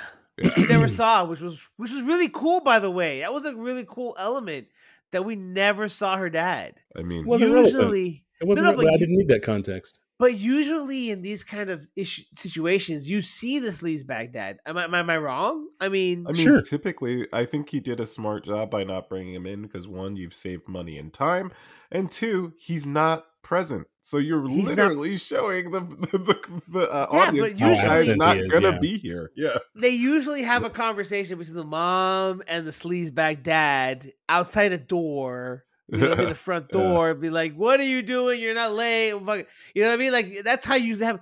But I think it was great that they just never showed that because what the fuck does it matter? He's not pertinent to the story. Why am I going to waste time and money on somebody doing that? The whole point of his storyline was that he is gone all the time and never shows up. Yep. He's not. So what better way to exemplify that than not cast anyone? No, I like which is smart. Yep. I mean, because that's the only time I've ever seen that happen. Honestly, I mean, am I wrong? I mean, I have to. I can't think of another time. I'm sure that there's got to be other examples, but I don't know. I've never seen it. I don't think of it. I can't think of one now. You might be right. I'd have to think pretty hard about it, but I haven't. I can't think of one off the bat. So I mean, so. Listen, we could talk about so many fucking things in this fucking flick. So, how about the sequence where Neil / Robert De Niro dies? Okay. Because I'm watching that sequence, and I'm sure, just like you guys, we've seen a number of movies. We can usually predict what's about to happen.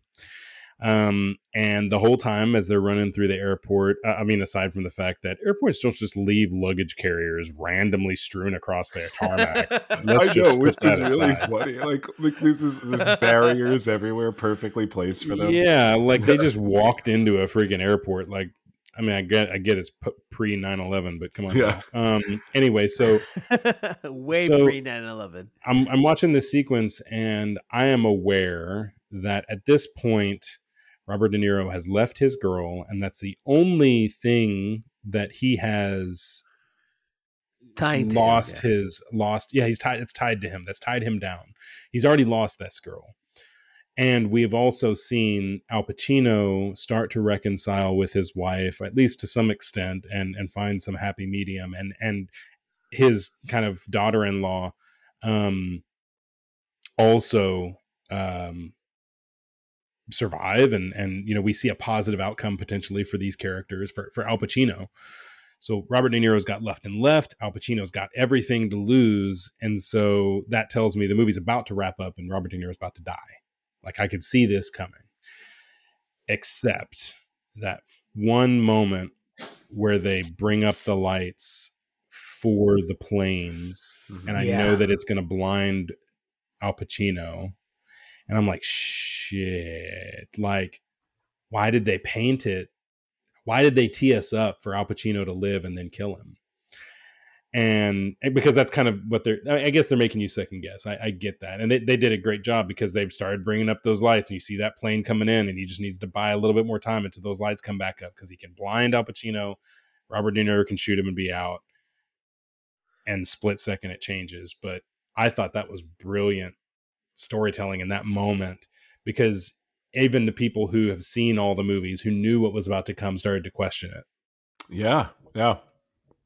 I'm not gonna lie, I did have that was the really exceptional with this movie, because there was a part of me that was like, I really don't know who's gonna win here, because because there was you want the good guy to win, and Al Pacino, quote unquote, is the good guy, but you also were been rooting for Robert De Niro through this whole movie, and I don't want him to die. I want him to get away. But I also want Al Pacino to catch his thing. It's really weird. So, like, it's so powerful how you want Robert De Niro, and I did as well, want him to win. You do.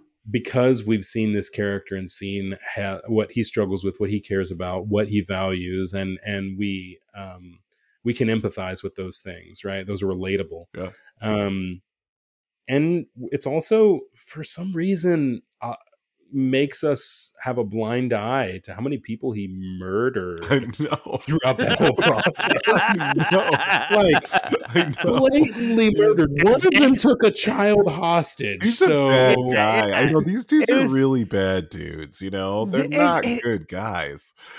But you're rooting for him, man. You're just rooting for him. I mean, like they were very clear about how Robert De Niro and how Val Kilmer's characters were more morally aligned than others, let's say, right? At least to some extent, right? They didn't seem to be overly excited to murder people until they had a good reason to. Yeah. But in that last sequence, when things are really getting hairy and they're trying to get away from, with all the money and the shootout in the streets, and they're murdering lots of people. They don't care. Yeah, they don't give a shit. Like, wow. Did you guys notice, like, on that scene specifically, how loud everything was? Oh, dude, I had to turn my TV like really down. Yeah. Like, dude, I was watching the movie and I was like, wow, this is really fucking loud. Well, like, they didn't dial down how loud guns are. Yeah. No, I know. And I get that, which is funny because it's like, I'd never thought about that. Like, God knows how many times we've seen action scenes, but just that scene was so loud. Like, the sound team that handled that movie was fucking just amazing. Like, Michael Mann must have gone up and was like, I want you guys to make these guns as loud as they fucking possibly can be. Like, I want it to be just so unreal. Because it was just, like, I've never watched a movie where I've seen fucking, like, the shittiest action flicks. Like, you tell me fucking Missing in Action, Braddock from fucking Chuck Norris is not fucking action filled with fucking, like, Rambo and shit like that, dude. Like, even like movies like that, I've never experienced a movie where I thought to myself, like, this is really fucking loud. Like, the guns are very, very loud. So to that point, I'm reading now, I just noticed this on IMDb. They mentioned that rather than dubbing the gunshots during the bank robbery shootout, Michael Mann had microphones carefully placed around the set so that the audio could be captured live. This added to the impact of the scene because it sounded like no other gunfight shown for real. On screen. I've never heard that before.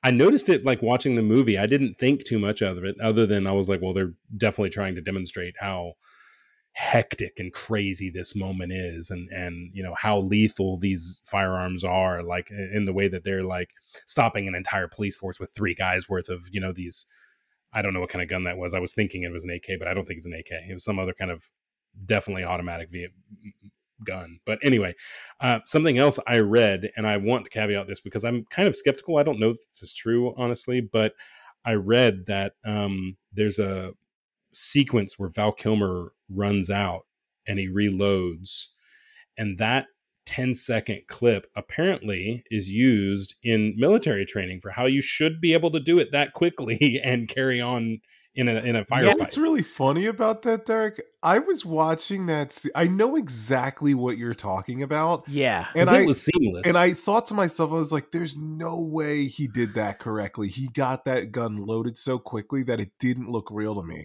That's really like, click, boom, yeah. bam. And I was like, I'm like, I don't think that was real. But I was wrong. He did it that quickly. They're using that for training. Then he really did it. I mean, if that's true, I would.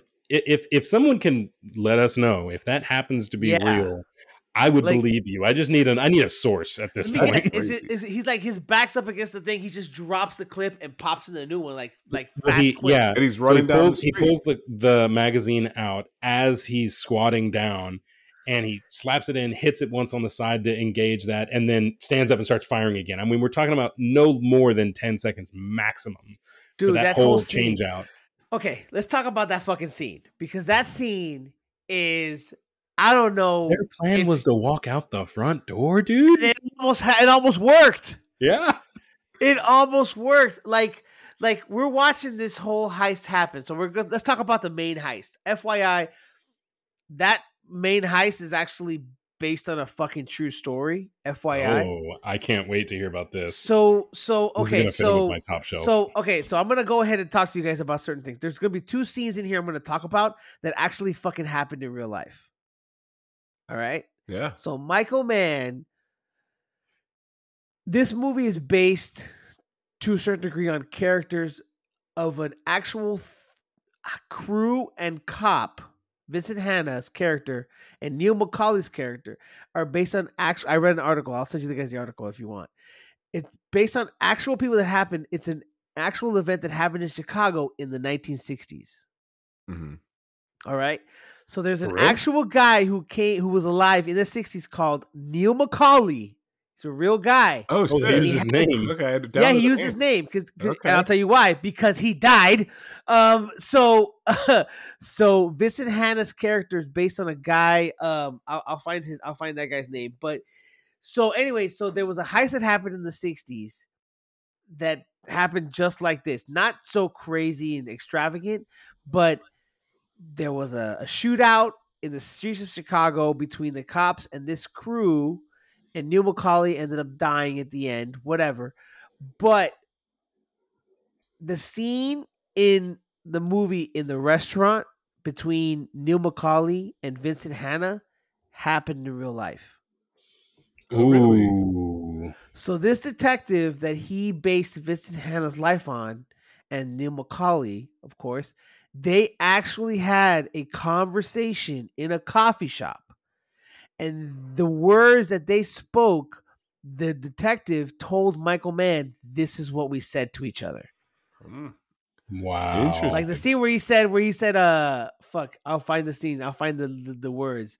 But where he said, if it's between me and you, like, I'm going to take care of it kind of thing. That kind of thing. Like those quotes, like that whole conversation supposedly like happened. Oh, crazy. Like, that's nuts. Yeah. That's He's like, cool. You know, like the whole conversation happened, you know, like it's just, it's unreal, but yeah, but I'll send you guys the article. It's a great article.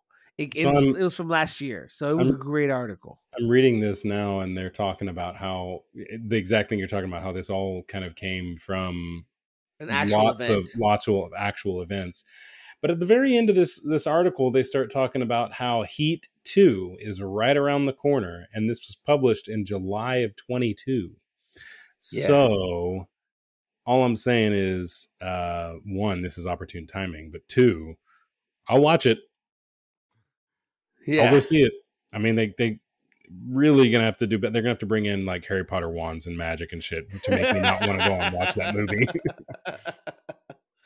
But I mean, I'm just letting you guys know, like, I mean, it's based on real life, but yeah, it was just like, but the scene where they're like going through the city and they're just battling with these cops and shooting everybody, it was just, God, I had never seen that on film. I didn't think they were going to get away. Crazy. I thought that was, I honestly, the way that they had painted the movie, right? This is before I realized there was still an hour left as they're doing this shootout. But, you know, they'd kind of culminated to this ultimate heist. And I expected at that point that things were about to wrap up, that they were about to get caught, killed, or probably both, right?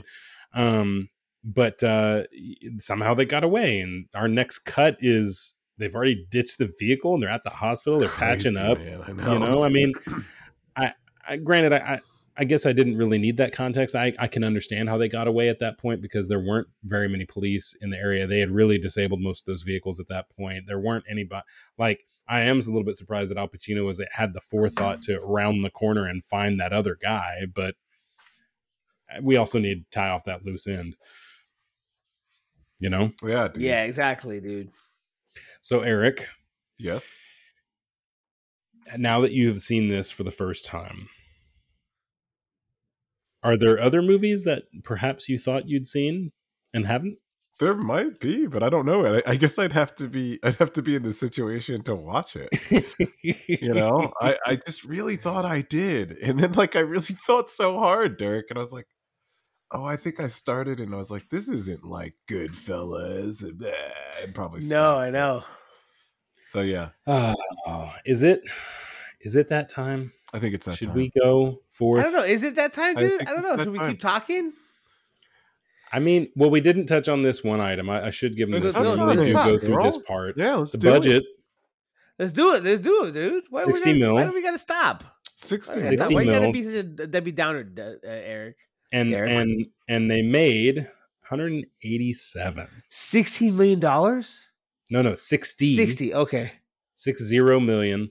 They made 187. They definitely Wow. they made a very good profit. Yep. 3 times. That's 3 times That's the funds, profit bud. you need. Yep. That's what You you're know? looking for. Okay, That's the so sweet 2 spot. hours and 50 minutes. Was that a lot? I mean, do you think it was too much? You could have cut stuff out. Honestly, like if you're maybe 20 minutes at most.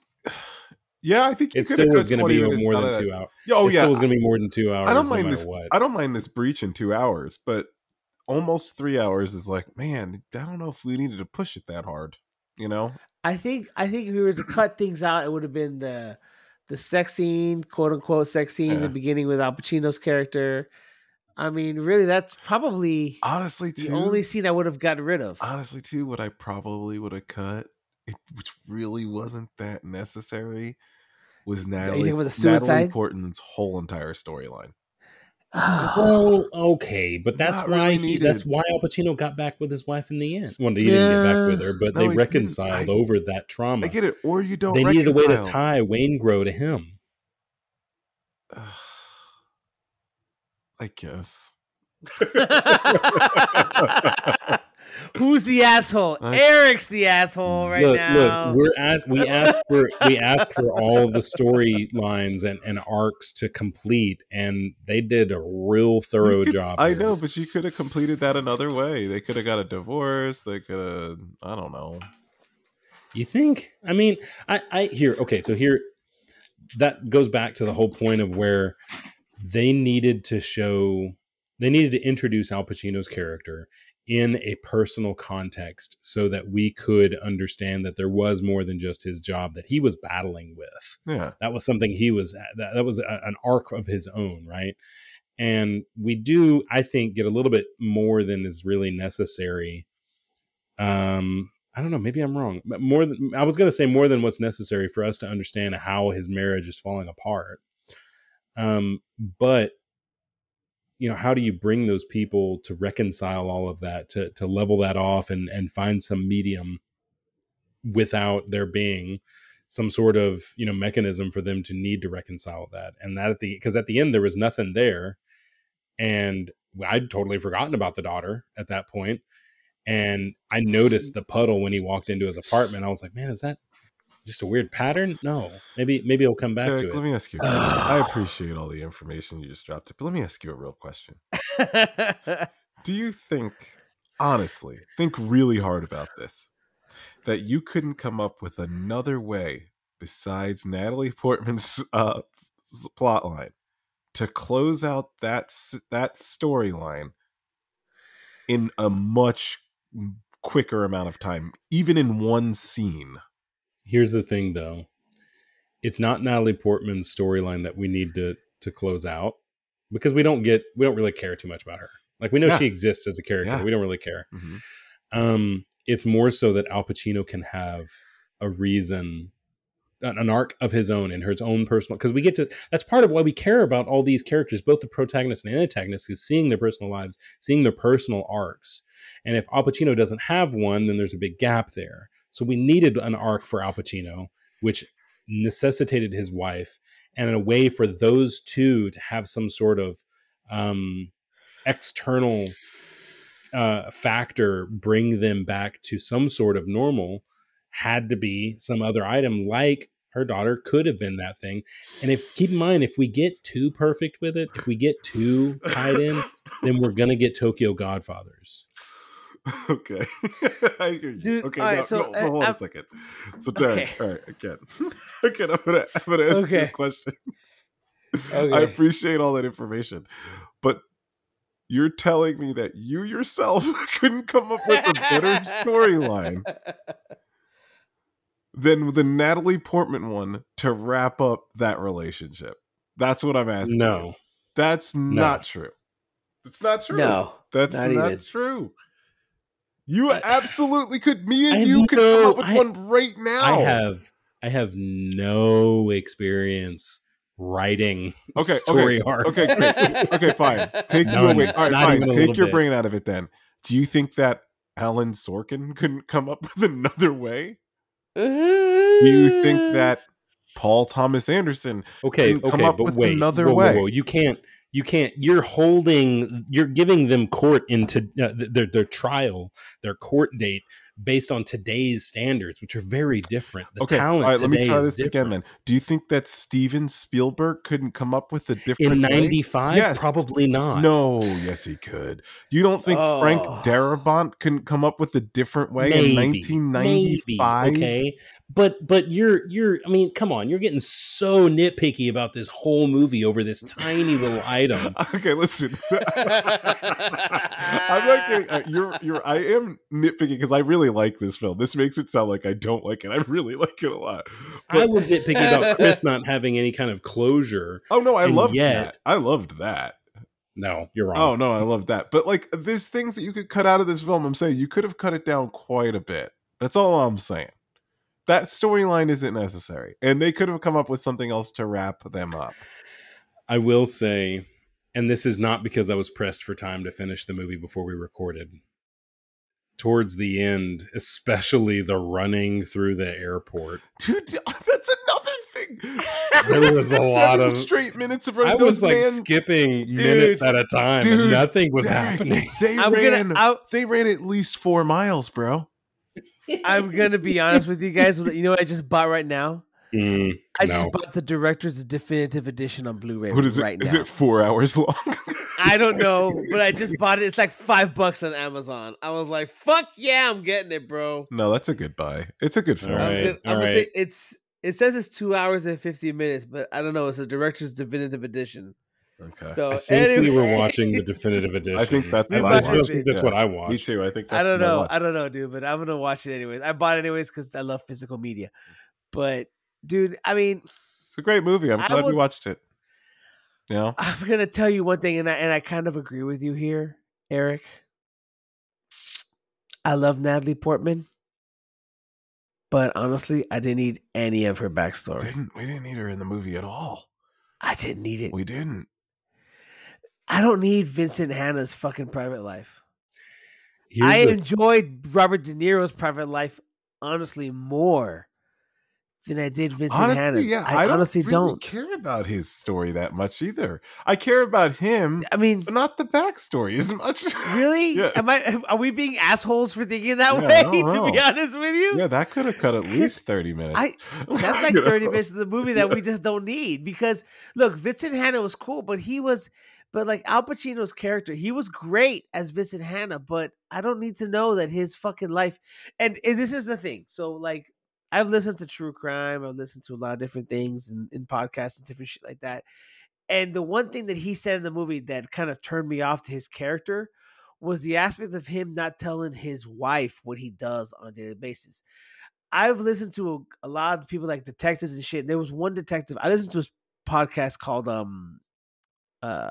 Small Town Dicks. What? Okay, so just to give you context, Small Town Dicks. Please bring the context. No, you guys should listen to this. Really good show. So it's with Yeardley Smith. You guys know who Yeardley Smith is? She's the voice of Lisa Simpson. Sorry, Lisa. Yeah. So she's Lisa Simpson. So she has a podcast that she has that's going on for like 5-6 years now.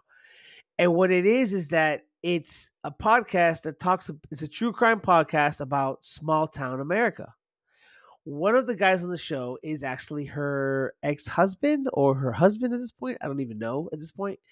But it's two twin brothers that are small town police officers. And they bring in not just their cases, but cases of other small town police officers from around the world. Could be Scotland, Ireland. They never tell you Indiana, Ohio, but small town America. So they put a spotlight on cases that police, and they bring in those detectives, police officers that have worked those cases to describe those cases. They change the names, of course, but they talk about the cases in small town America that you wouldn't expect to be in that. And it's a really good show. It's a really, really good podcast if you ever listen to it. But so one of the things that I heard on the podcast, most of those detectives, and it's because now with mental health, and back then in the 90s, you didn't have the mental health aspect of it. He said, I'm not going to tell you that, some dude put his baby in the microwave because it cried too long. Yeah. You know what I mean? Like it was too loud. Yeah. And the detectives on the show nowadays, they speak to their wives. They don't tell them all the details, but they tell them enough where they feel like they've gotten off their chest enough where it's Mm-hmm. not going to be just on them and it's not Right. going to affect them as much because now they have a support system. Where back then in 95, cops didn't have that kind of support system from their own families. And even still now, they have trouble with their own marriages and things of that nature. But you know what I mean? Like, it was just like I don't like Vincent Hanna's character. When he said that, I was like, dude, I mean, like, I understand it's a little dated. So I get back then that's how things worked. But I was just like, at that point, I was just like, I don't know if I even care about this character that much, to be honest with you. Mostly, it's meant to Not to further. admit that the movie's not great, but No, the whole point of that is it's meant to portray further as to how dedicated he is and entrenched in his work that he is, and how disciplined in a very different way he is about the things that he chooses to spend his time doing and not doing. Right. I will say that in that same vein, just 1 year prior, we saw what Natalie Portman could do in Leon. Oh, in The Professional? Yeah. So it's hard to care about a truly minor character to this movie, this sequence, and why that. I get it. They needed a bit of a MacGuffin there, right? But I got a lot of other really good closure, and I don't know that it could have been improved, right? But it wasn't awful. It wasn't Tokyo Godfathers. Yeah, I'm just like, I don't think, I mean, and I don't know, I mean, I just don't think that Vincent Hanna, other than his, interaction with the other police officers, I just don't know if his family life was something that was pertinent to the story to a certain degree. I mean, I mean, I could have gotten a piece of it and still understood where he was going with it. I didn't need all of what happened. Like, right. Like Eric said, like, it sucks to say, but the suicide scene with Natalie Portman's character, yeah, we already knew her fucking home life was fucked up as it is. I didn't need that. It sucks. And it just added to the drama of what he was dealing with. And I guess it sucks to say, it was kind of a MacGuffin to a certain degree for their relationship to kind of put them back together. But there was a very extreme MacGuffin that did not need to happen. It could have just honestly. It's not even that so much. It's just like I feel like her entire storyline is just completely unnecessary in the movie. It was unnecessary. Yeah. You didn't need to go that route, And honestly, I could have been more. Like we said, we like this movie a lot, and I don't want to shit on the movie as much, but that aspect of the motion picture, the relationship between the Vincent Hanna and the character played by Justine Venora, Diane Venora, Justine's character, I would have actually enjoyed it more if it was more of Vincent Hanna being more vulnerable. You know what I mean? Like him actually showing some type of emotion where he would have been, even if he was like crying because of what he's seeing on a daily basis. I think I would have probably, I don't know what you guys think, but I think that would have probably hit me more than the aspect of using the daughter's attempted suicide to bring them together. Do you follow me? I do. And I think, okay, so here's the thing that I think that we're forgetting about. I'm going to ask this, but I think I know the answer. Have you guys ever heard of foveated rendering? No. Okay. It's a modern technology that they use for VR headsets where they track what you're looking at on the screen within the goggles and they render what you're actually looking at sharper than everything else in your focal range, right? Yeah. All the things that are in your periphery, right? All the things in periphery are rendered at a much more blurry, lower grade because you can't focus on everything at once. Here's the thing. She was outside of that rendering field. The further we get away from our key characters, the less integral those characters are, the less fleshed out those side character plots are, right? Yeah. There were people running down the street that were not important. We didn't know their names. We didn't know what they'd done earlier that day because they weren't relevant to the story. And so, we look at our key players, right? Our protagonist, antagonist, the crew that was with him, the other police officers, maybe their spouses. As we get further and further from that circle, it gets blurrier and blurrier and less detailed. We're just noticing it at this point. Like, that happens all over the place. And maybe it was just one piece that you were hoping was better fleshed out because it kind of touched the center of our focus, but it wasn't really the point, Mm-hmm. Mm-hmm. So I don't know. I agree that it could have been done better, but I also don't know that it needed to be any better. And I think, first of all, Derek, great analogy. Yeah. Excellent analogy. I agree with that 100%. But even with technology, killing it on all levels, bro. You're killing it. But even with that being said, I smashed the beers and I'm running out, guys. And you guys are going deep. But even with that being said, like, with that analogy being said, like, you're right. That's exactly what happened. And if she wasn't even in the storyline at all, then it wouldn't have affected it. It made zero difference.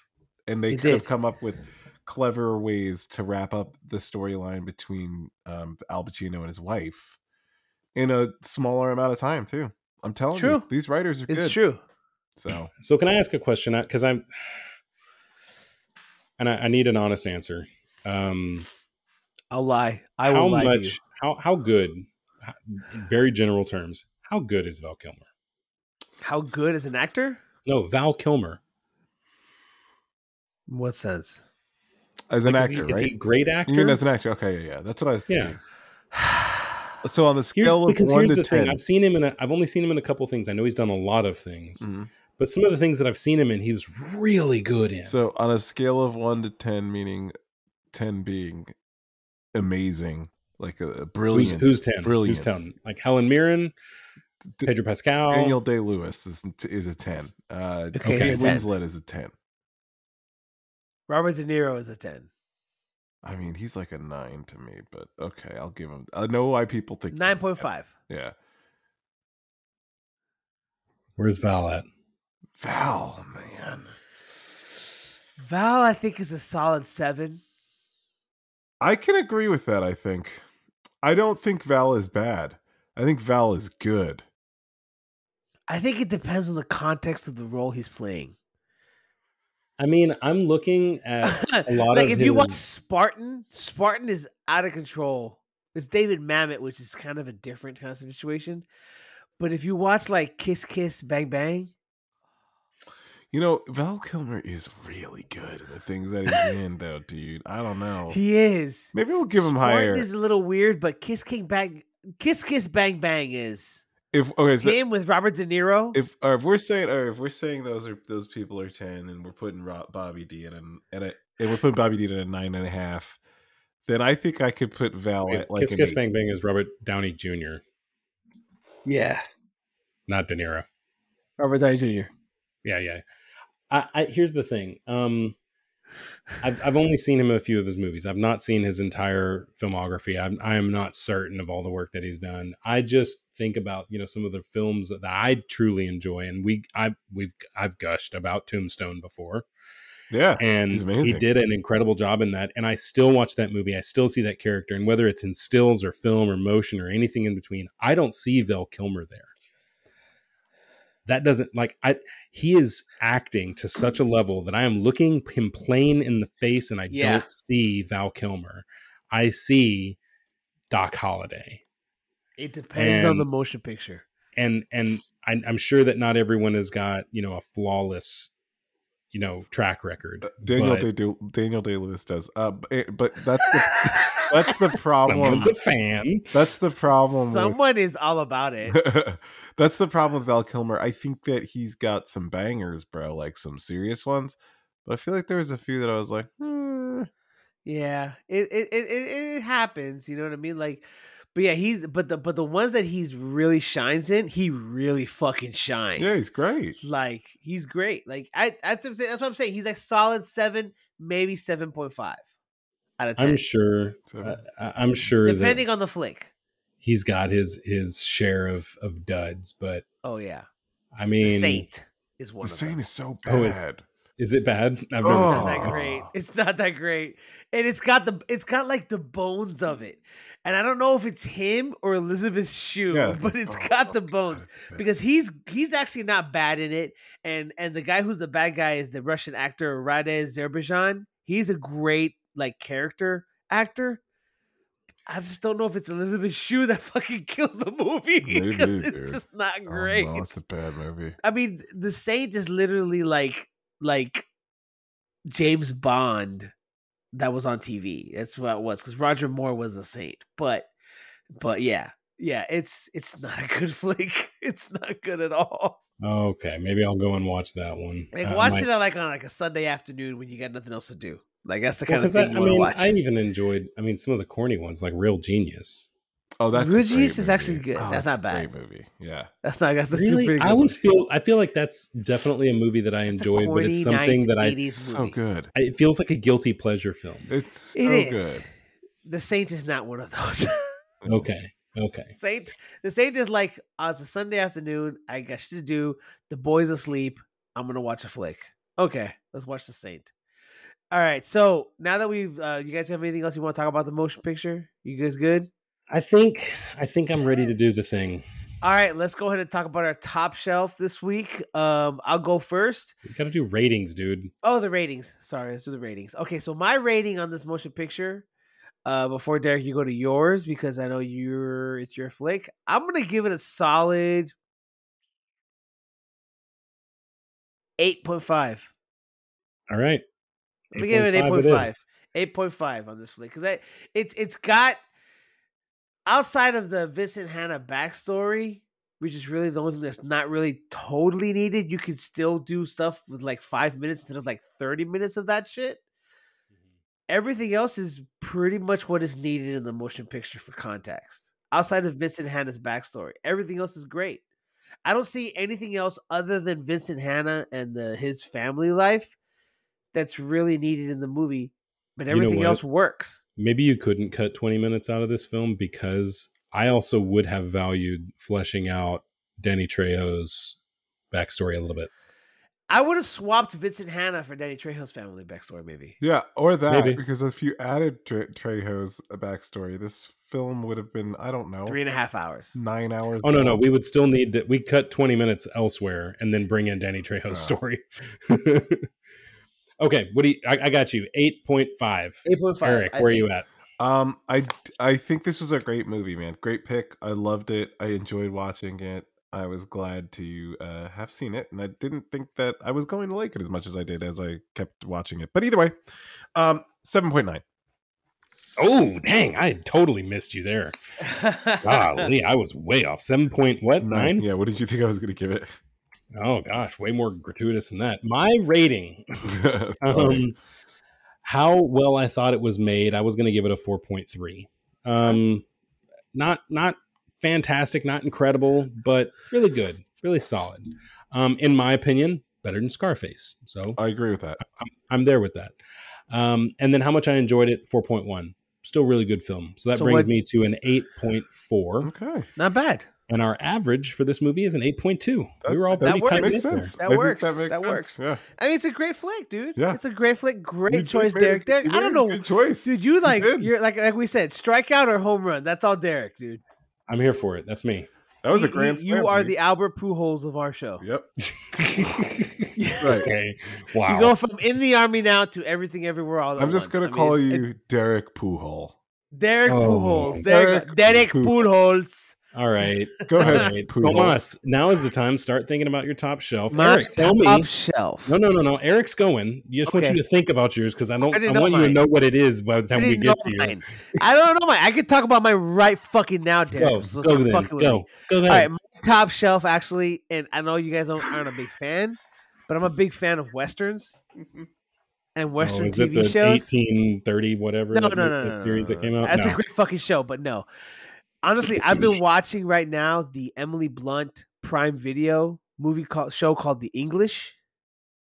Not heard that. Dude, It's a cool fucking show. I don't know what you guys think about Westerns. I know you guys aren't big on Westerns, but I love Westerns. And especially Western TV series. This one is fucking great. It's great because Emily Blunt does some shit in this show that I would never expect her to do. And it just goes to show you, like, she plays an English woman who comes to the States to exact revenge on the man who killed her child. That's what she says. I don't know where it's going, honestly. But it just goes to show you, like, it's like she's an English woman, an English lady of status. Like, she's a lady. Like, her character's a Lady Cordelia Locke. But it just goes to show you, when you come to the States in the 1800s, you go to the Wild West, nobody gives a fuck about that, because we're gonna kill everybody and everything in front of you, and we will either rape you or you have to kill us. It gets crazy. It's a great fucking show. Okay. So watch the show. The first episode stars Toby Jones and Ciaran Hinds. If you don't know who they are, look them up. I know who Toby Jones is. Yeah, really. But Ciaran Hinds, he is a great actor. And he's in the first episode, and he's only in the first episode, and so is Toby Jones, and it's wild. I'm like, what the fuck? You guys have these guys in the first episode, and that's it? Holy shit. So, anyways, it's on Prime Video. It's called The English. Yeah. Watch it looks it. like It's worth it. they, at least at this time, they've only given it one season. Yes. It's only 6 episodes long, so it's not a lot. That's pretty digestible. I just finished watching the fourth episode, and I'm waiting to see how it ends up. I'm like, I don't know where it's going. I honestly don't know where it's going. Yeah, and there's a really solid cast here, so yeah. I'm liking it. Cool. All right, Eric, what you got, man? What's your top shelf, sir? So I purchased a video game.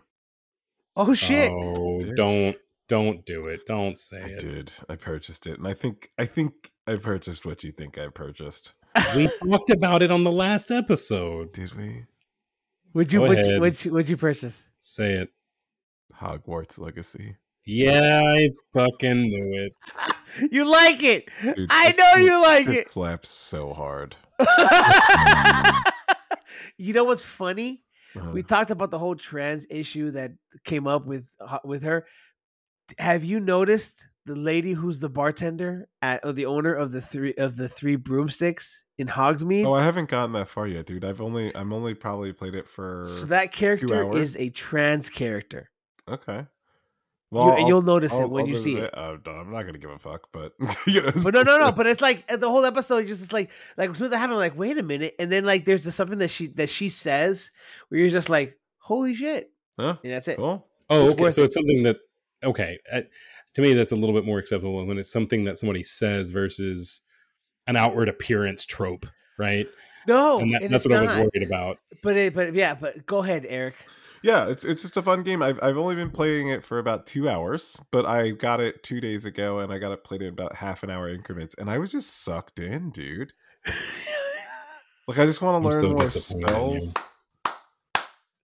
I just want to grow and learn at the magical world, the whimsical world of Harry Potter. Hey guys, what the hat? So the hat chose me to a. What'd you get? What do you think? Guess. What do you think I got? Okay. Which one is for dipshits? Hold on.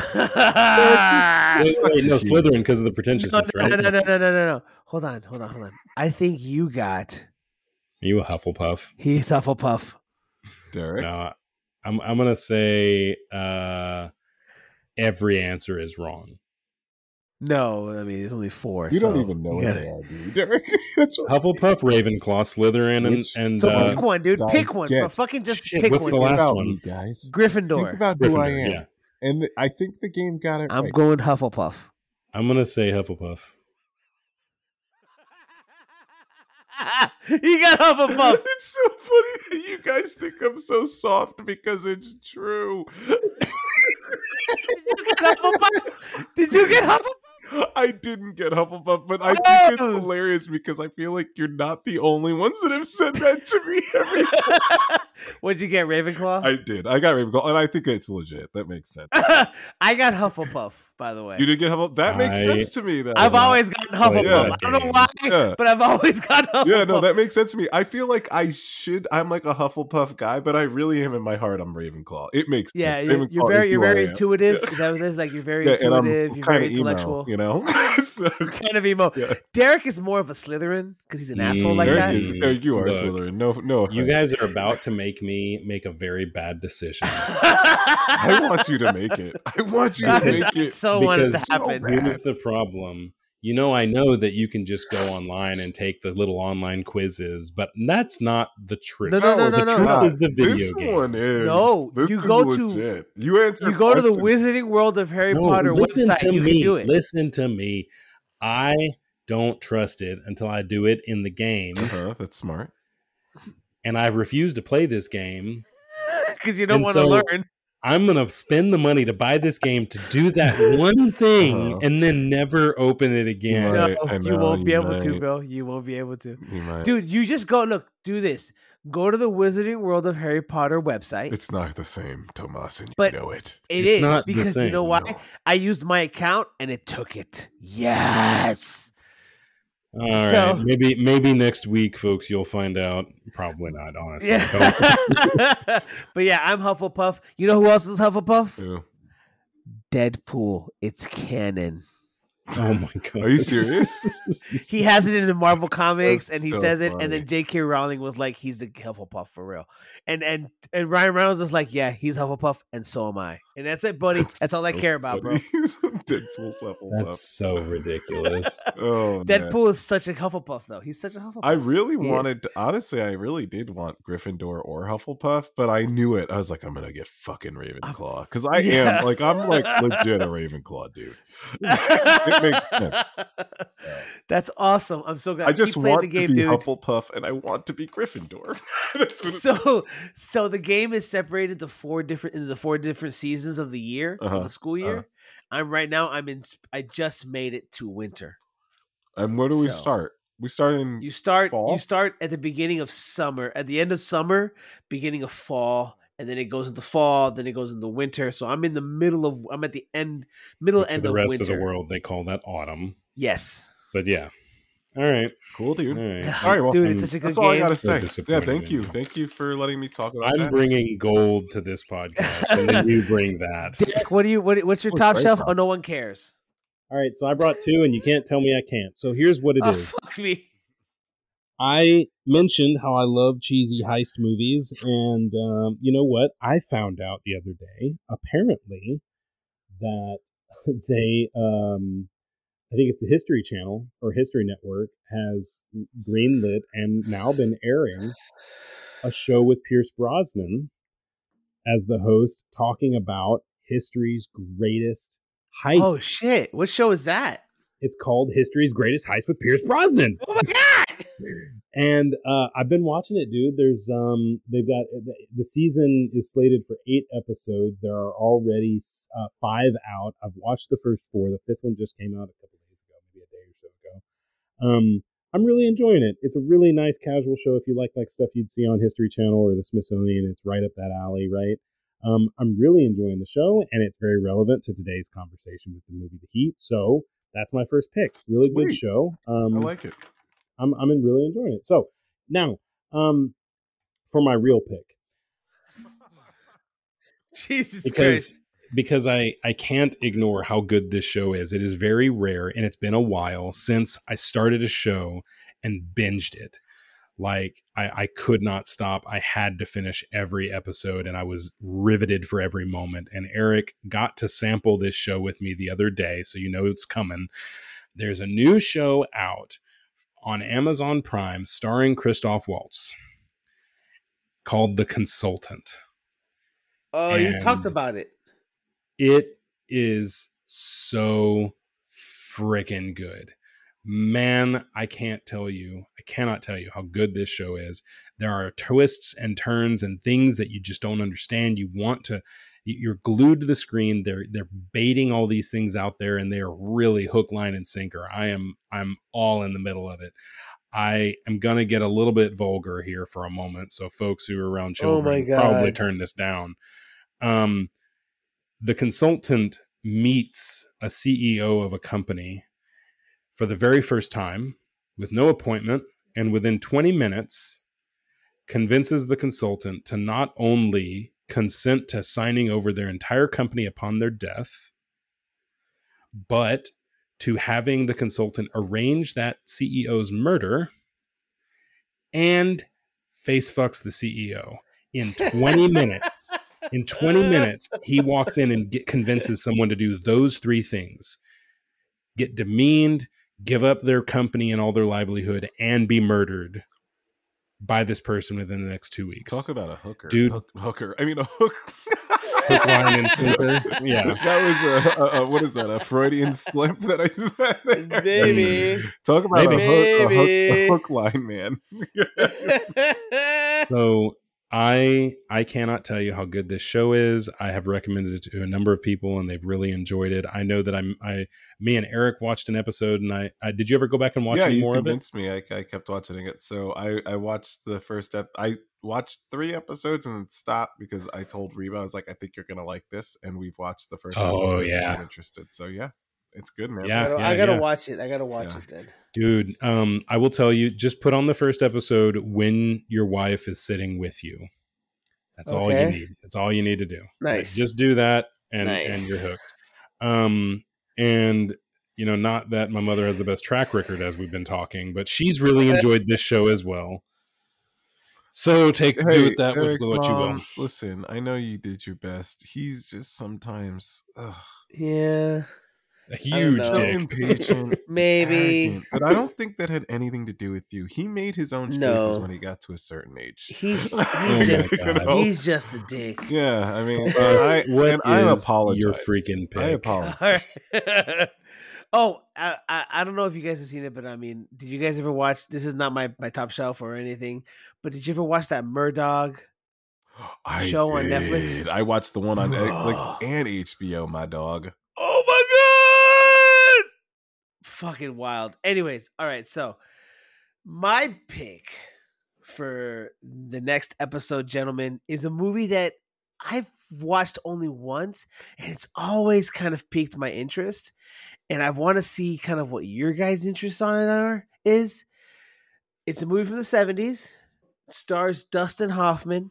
Okay. All right. It is the motion picture known as Straw Dogs. Oh, wow. I've never seen this. You've never seen it? No. Bro. I watched it when I was in college, and I haven't seen it since. And I've been thinking about watching it. They remade it recently with James Marsden and Bill Skarsgård, not Bill Skarsgård, Alexander Skarsgård, his brother, the one who was in True Blood and Northman, and God, what was her name? I forgot her name. But anyways, this movie came out in the 70s. It's directed by Sam Peckinpah.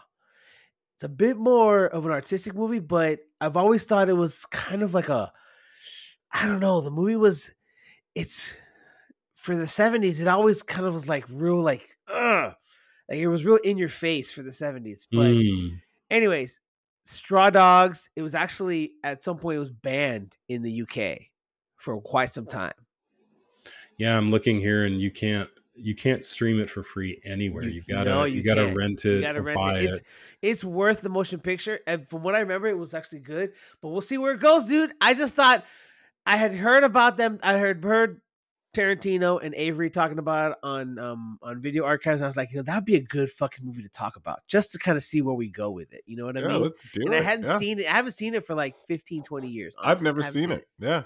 You've never seen it? Yeah, let's do it. It's a cool fucking movie, and it's right there, like 1971, 72. So it's like right at the beginning of the whole like 70s exploitation era kind of thing. So cool. I don't know, dude. We'll see where it goes, but that's my pick, bro. Straw Dogs. Awesome. All right, man. All right. So now that we've got the pick for next episode, let's go ahead and go with the quote. There's a lot of quotes in this movie, but the one quote that I always loved in this movie was the quote. It is a one-line quote from Tom Sizemore. Mm-hmm. You know, for me, the action is the juice. Ooh, that's a good line. Good one. It's a very small quote, Yeah. but it was like, well, you know, for me, the action is the juice. That's the actual quote. Yeah. And I always thought that was a great line from this flick. I've watched the movie 3 times, and that's the best line in the whole movie. It's a good line. Yeah. It's a good one. Good night, folks. Everybody, have a good weekend. Enjoy yourselves. Peace. And I hope you enjoyed the show. Peace.